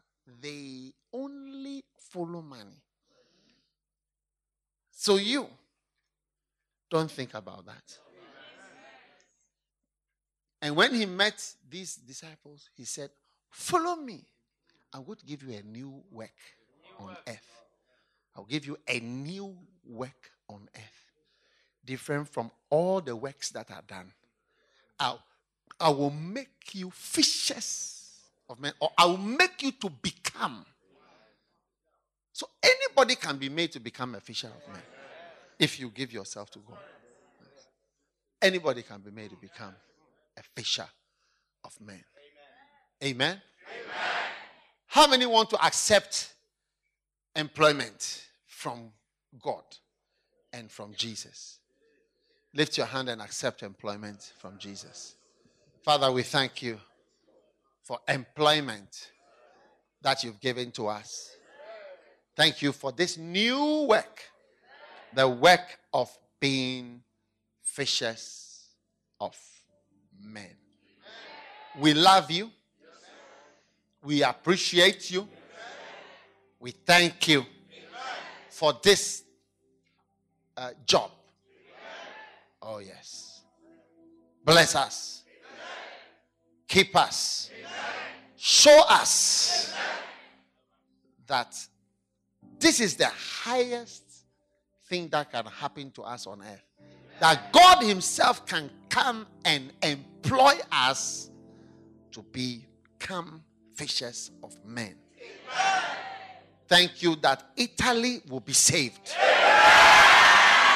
All who come near us, by chance, by good fortune, by divine guidance, they will be saved. We are becoming saviors of men. We give you praise. We give you thanks. We give you glory. In Jesus' name. And everyone shouted amen. You may be seated in the presence of the Lord. Now, take out an offering. I feel like taking an offering quickly. And we are going for dinner. I believe dinner is at exactly 8 o'clock. And it's 8 o'clock now. Is that not so? Beautiful. Take out an offering. I feel that we should take an offering. I will make you to become. I will make you to become. I will make you to become.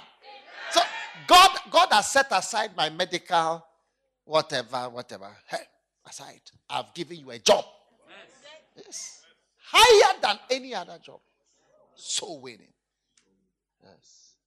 I've become a fisherman.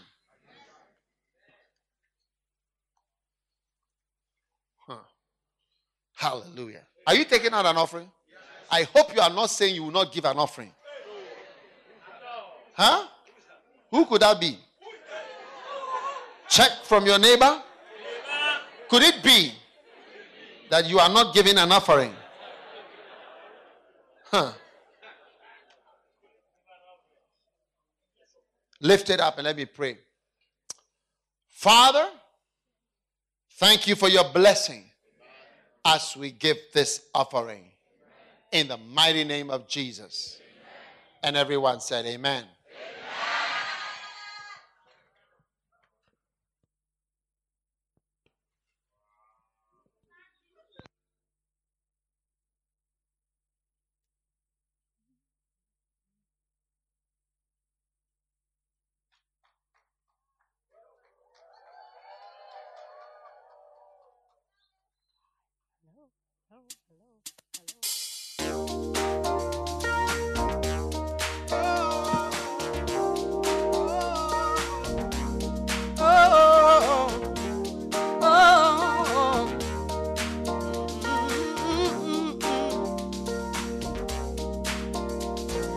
Now that I know there's only one God in all of the earth, you're my only God, and I want you to know my love for you I'll never let go. No, no, no, 'cause I love you so. All I want is to serve you. If I live my life again, I'll choose you. It's been worth living for you. Lord, I love you, and there's no one above you. 'Cause you gave your son, you gave your life, and you turned my life all around. You gave your life to set me free. So I serve you for the rest of my days. Whoa, whoa, whoa.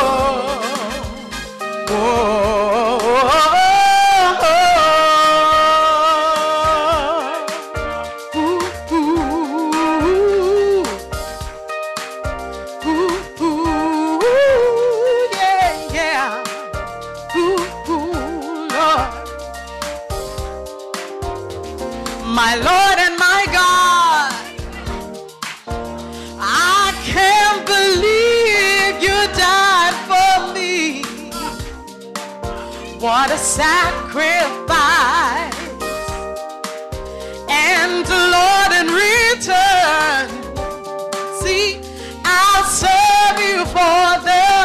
rest of my life. Yes, I will.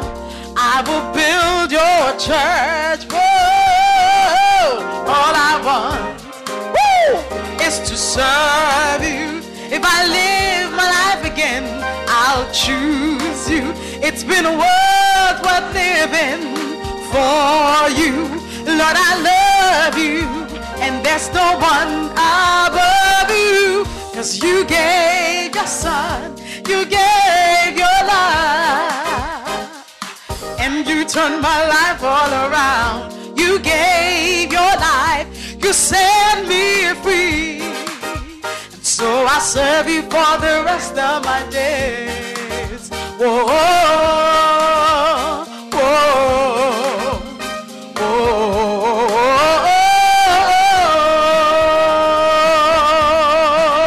yeah. Oh Lord, my vision to do your mission, yeah.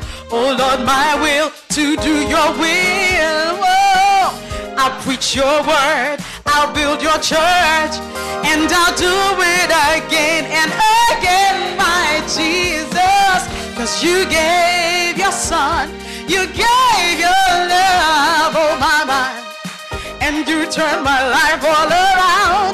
You gave your life, you set me free, so I serve you for the rest of my days.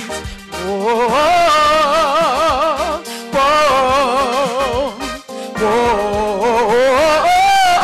Yes, you gave your son, you gave your love, oh my mind, and you turned my life all around. You gave your life, you set me free, and so I serve you for the rest of my days. Whoa, whoa,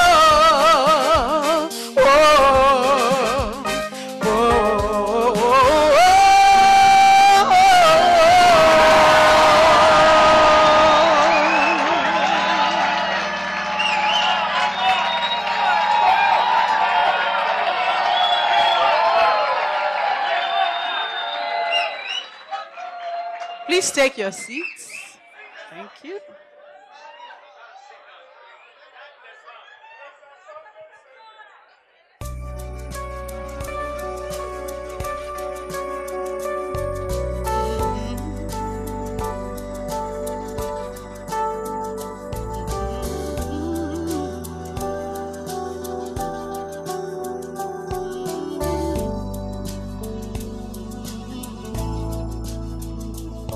Let's take a walk together with our Savior Jesus, hand in hand, he and I.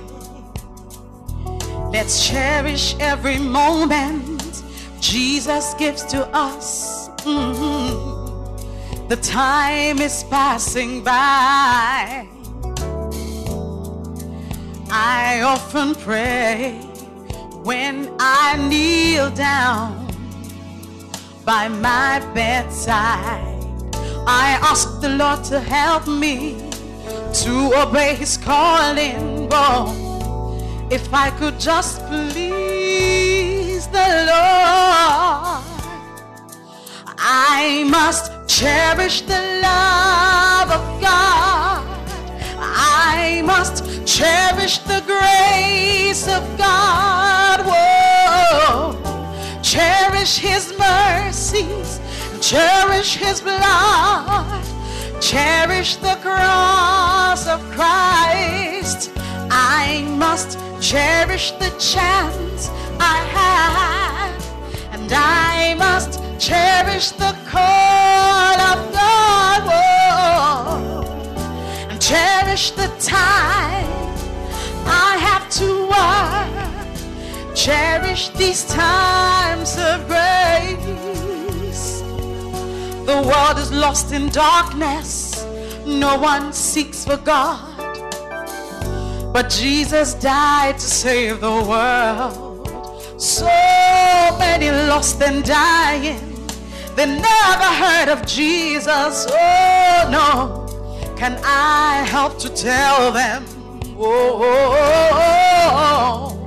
I often pray when I kneel down by my bedside. I ask the Lord to help me to obey his calling, yeah. If I could just please the Lord, I must cherish the love of God. I must cherish the grace of God, whoa, and cherish his mercies, cherish his blood, cherish the cross of Christ. I must cherish the chance I have. I must cherish the call of God, whoa, cherish the time I have to work, cherish these times of grace.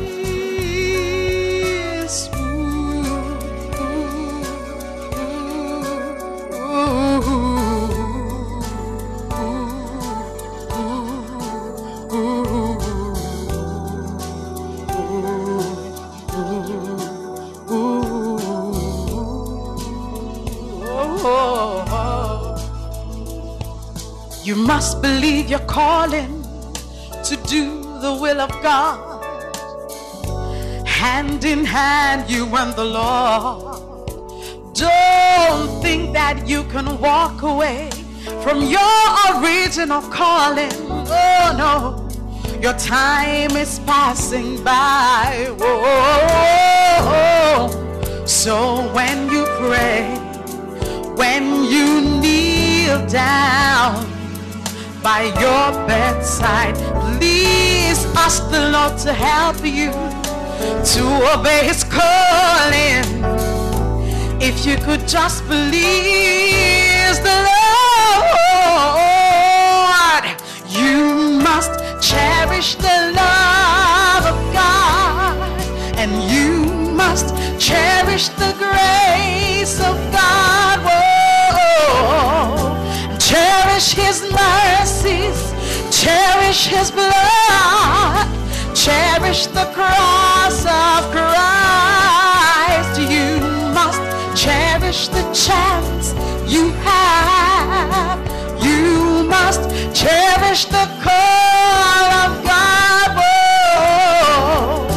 Cherish the time that you have to work.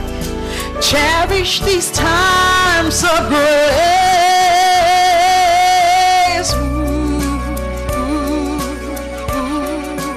Oh, yeah. Oh, Lord. Oh.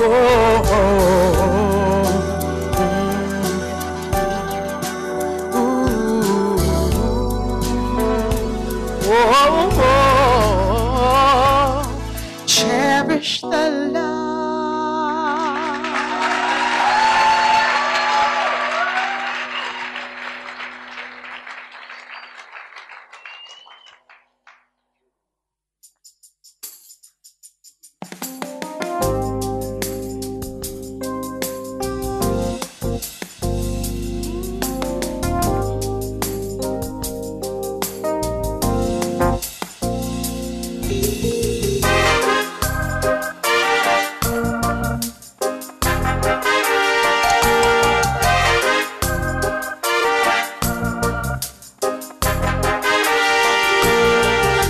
A message from the Lord. Jesus sent me to you. Are you ready to listen? Do you want to hear it? I've got a message from the Lord. Jesus sent me to you. Are you ready to listen? Do you want to hear it? Did I make a mistake when I called you? Should I have chosen another person or anointed another one? And how many times will I give you dreams and visions and powerful convictions? Still you don't obey. The reason why I'm asking these questions, You take it so lightly. You take me so lightly, yeah. If I give my life for you, will you give your life for me? And if I die for you, will you die for me too? If I shed my blood for you, oh, what will you do with it? Will you despise my blood, or will you treasure it? What is the point of showing so much love when I get so little feedback from the person I love so dearly? I wanna know if it all means nothing to you. What I am saying doesn't touch you.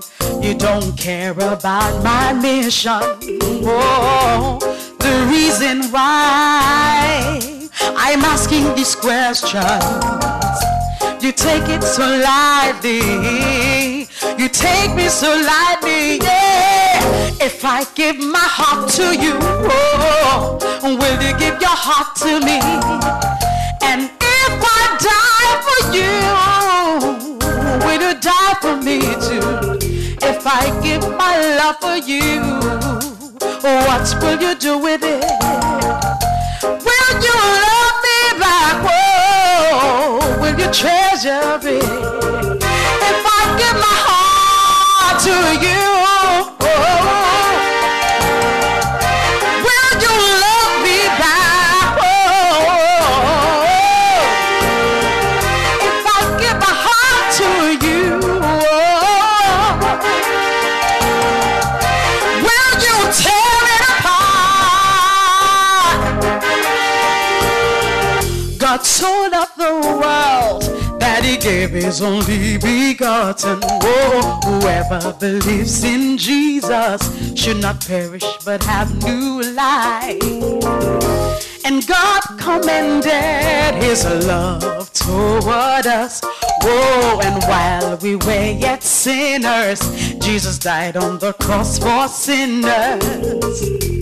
The reason why I am quoting these scriptures, it seems you've forgotten all about them. Oh, Jesus gave his life for you. Oh, will you give your life for him?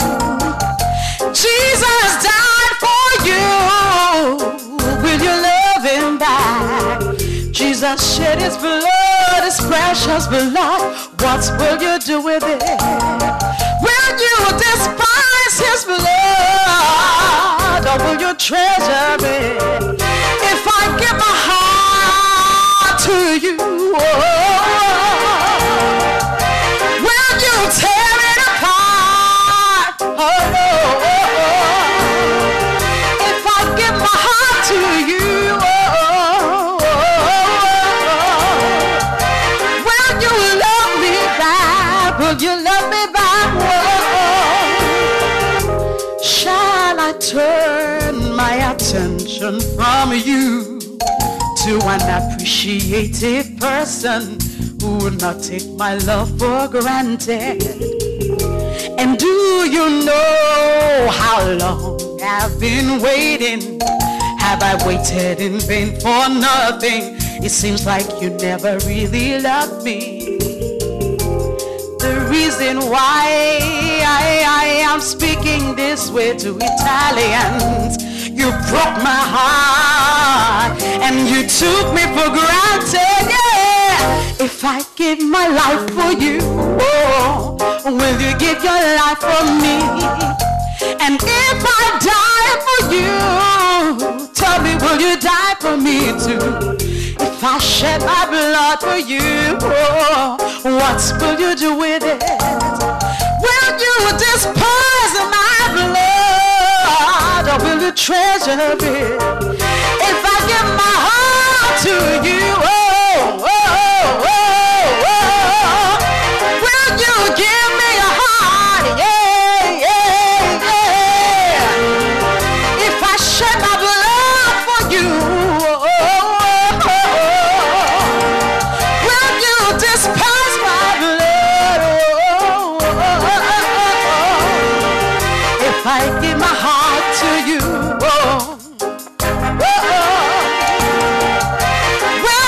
tear it apart. If I give my love to you, tell me, will you love me back? Will you do what I say? Will you go where I say? Will you start a church? Will you do my work? What will you do with it? Tell me, what will you do with it? What will you do with it? What will you do with it? Yeah. Tell me, what will you do with it? What will you do with it?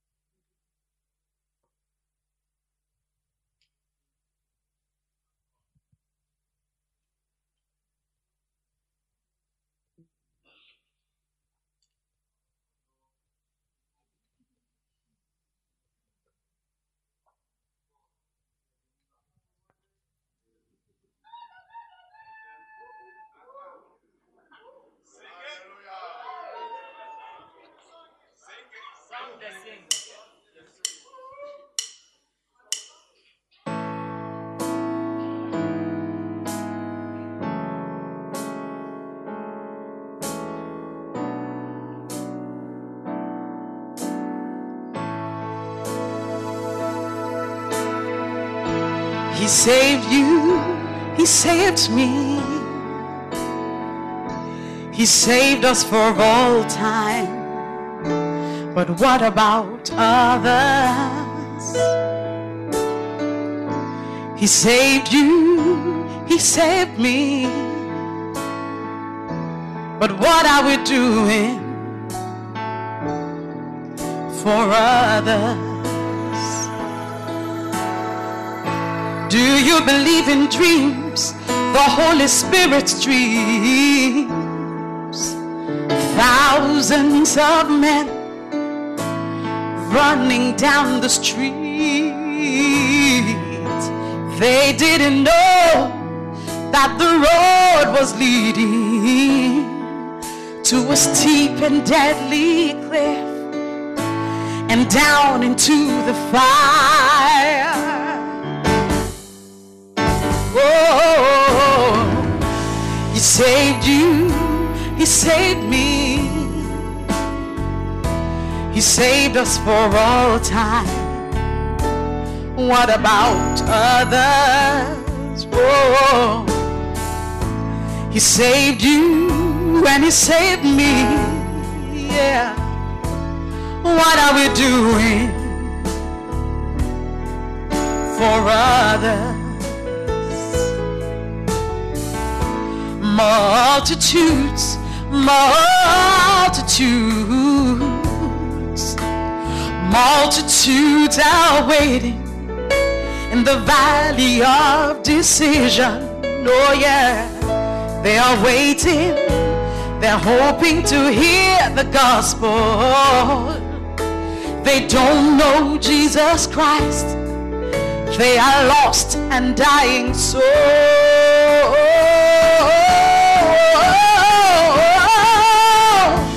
He saved you, he saved me, oh yeah. He saved us for all time. But what about others? Oh, oh, oh. He saved you and he saved me. But what are we doing for others? Why do we sit and wait while millions in Italy go to hell? Their blood is on our hands. It is time to preach the word, oh yeah. The gospel of Jesus in its pure and simple form is what is missing now in the church. What are we preaching? Whoa, oh, oh, oh. You say and He saved me. Yes, He did. He saved us for all time. But what about others? Whoa, He saved you. He saved me. What are we doing? Oh, for others. We are the salt of the world and the light of the world. Are we really shining? Shining like we should. We are the salt of the world. We are the light of the world. Are we really shining as the light of the world?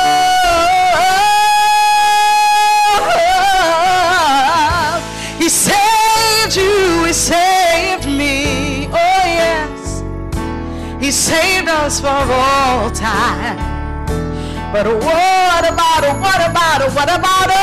others? Yeah, He saved you, He saved me. Oh, what are we doing? What are we doing for others? Tell me, what are we doing?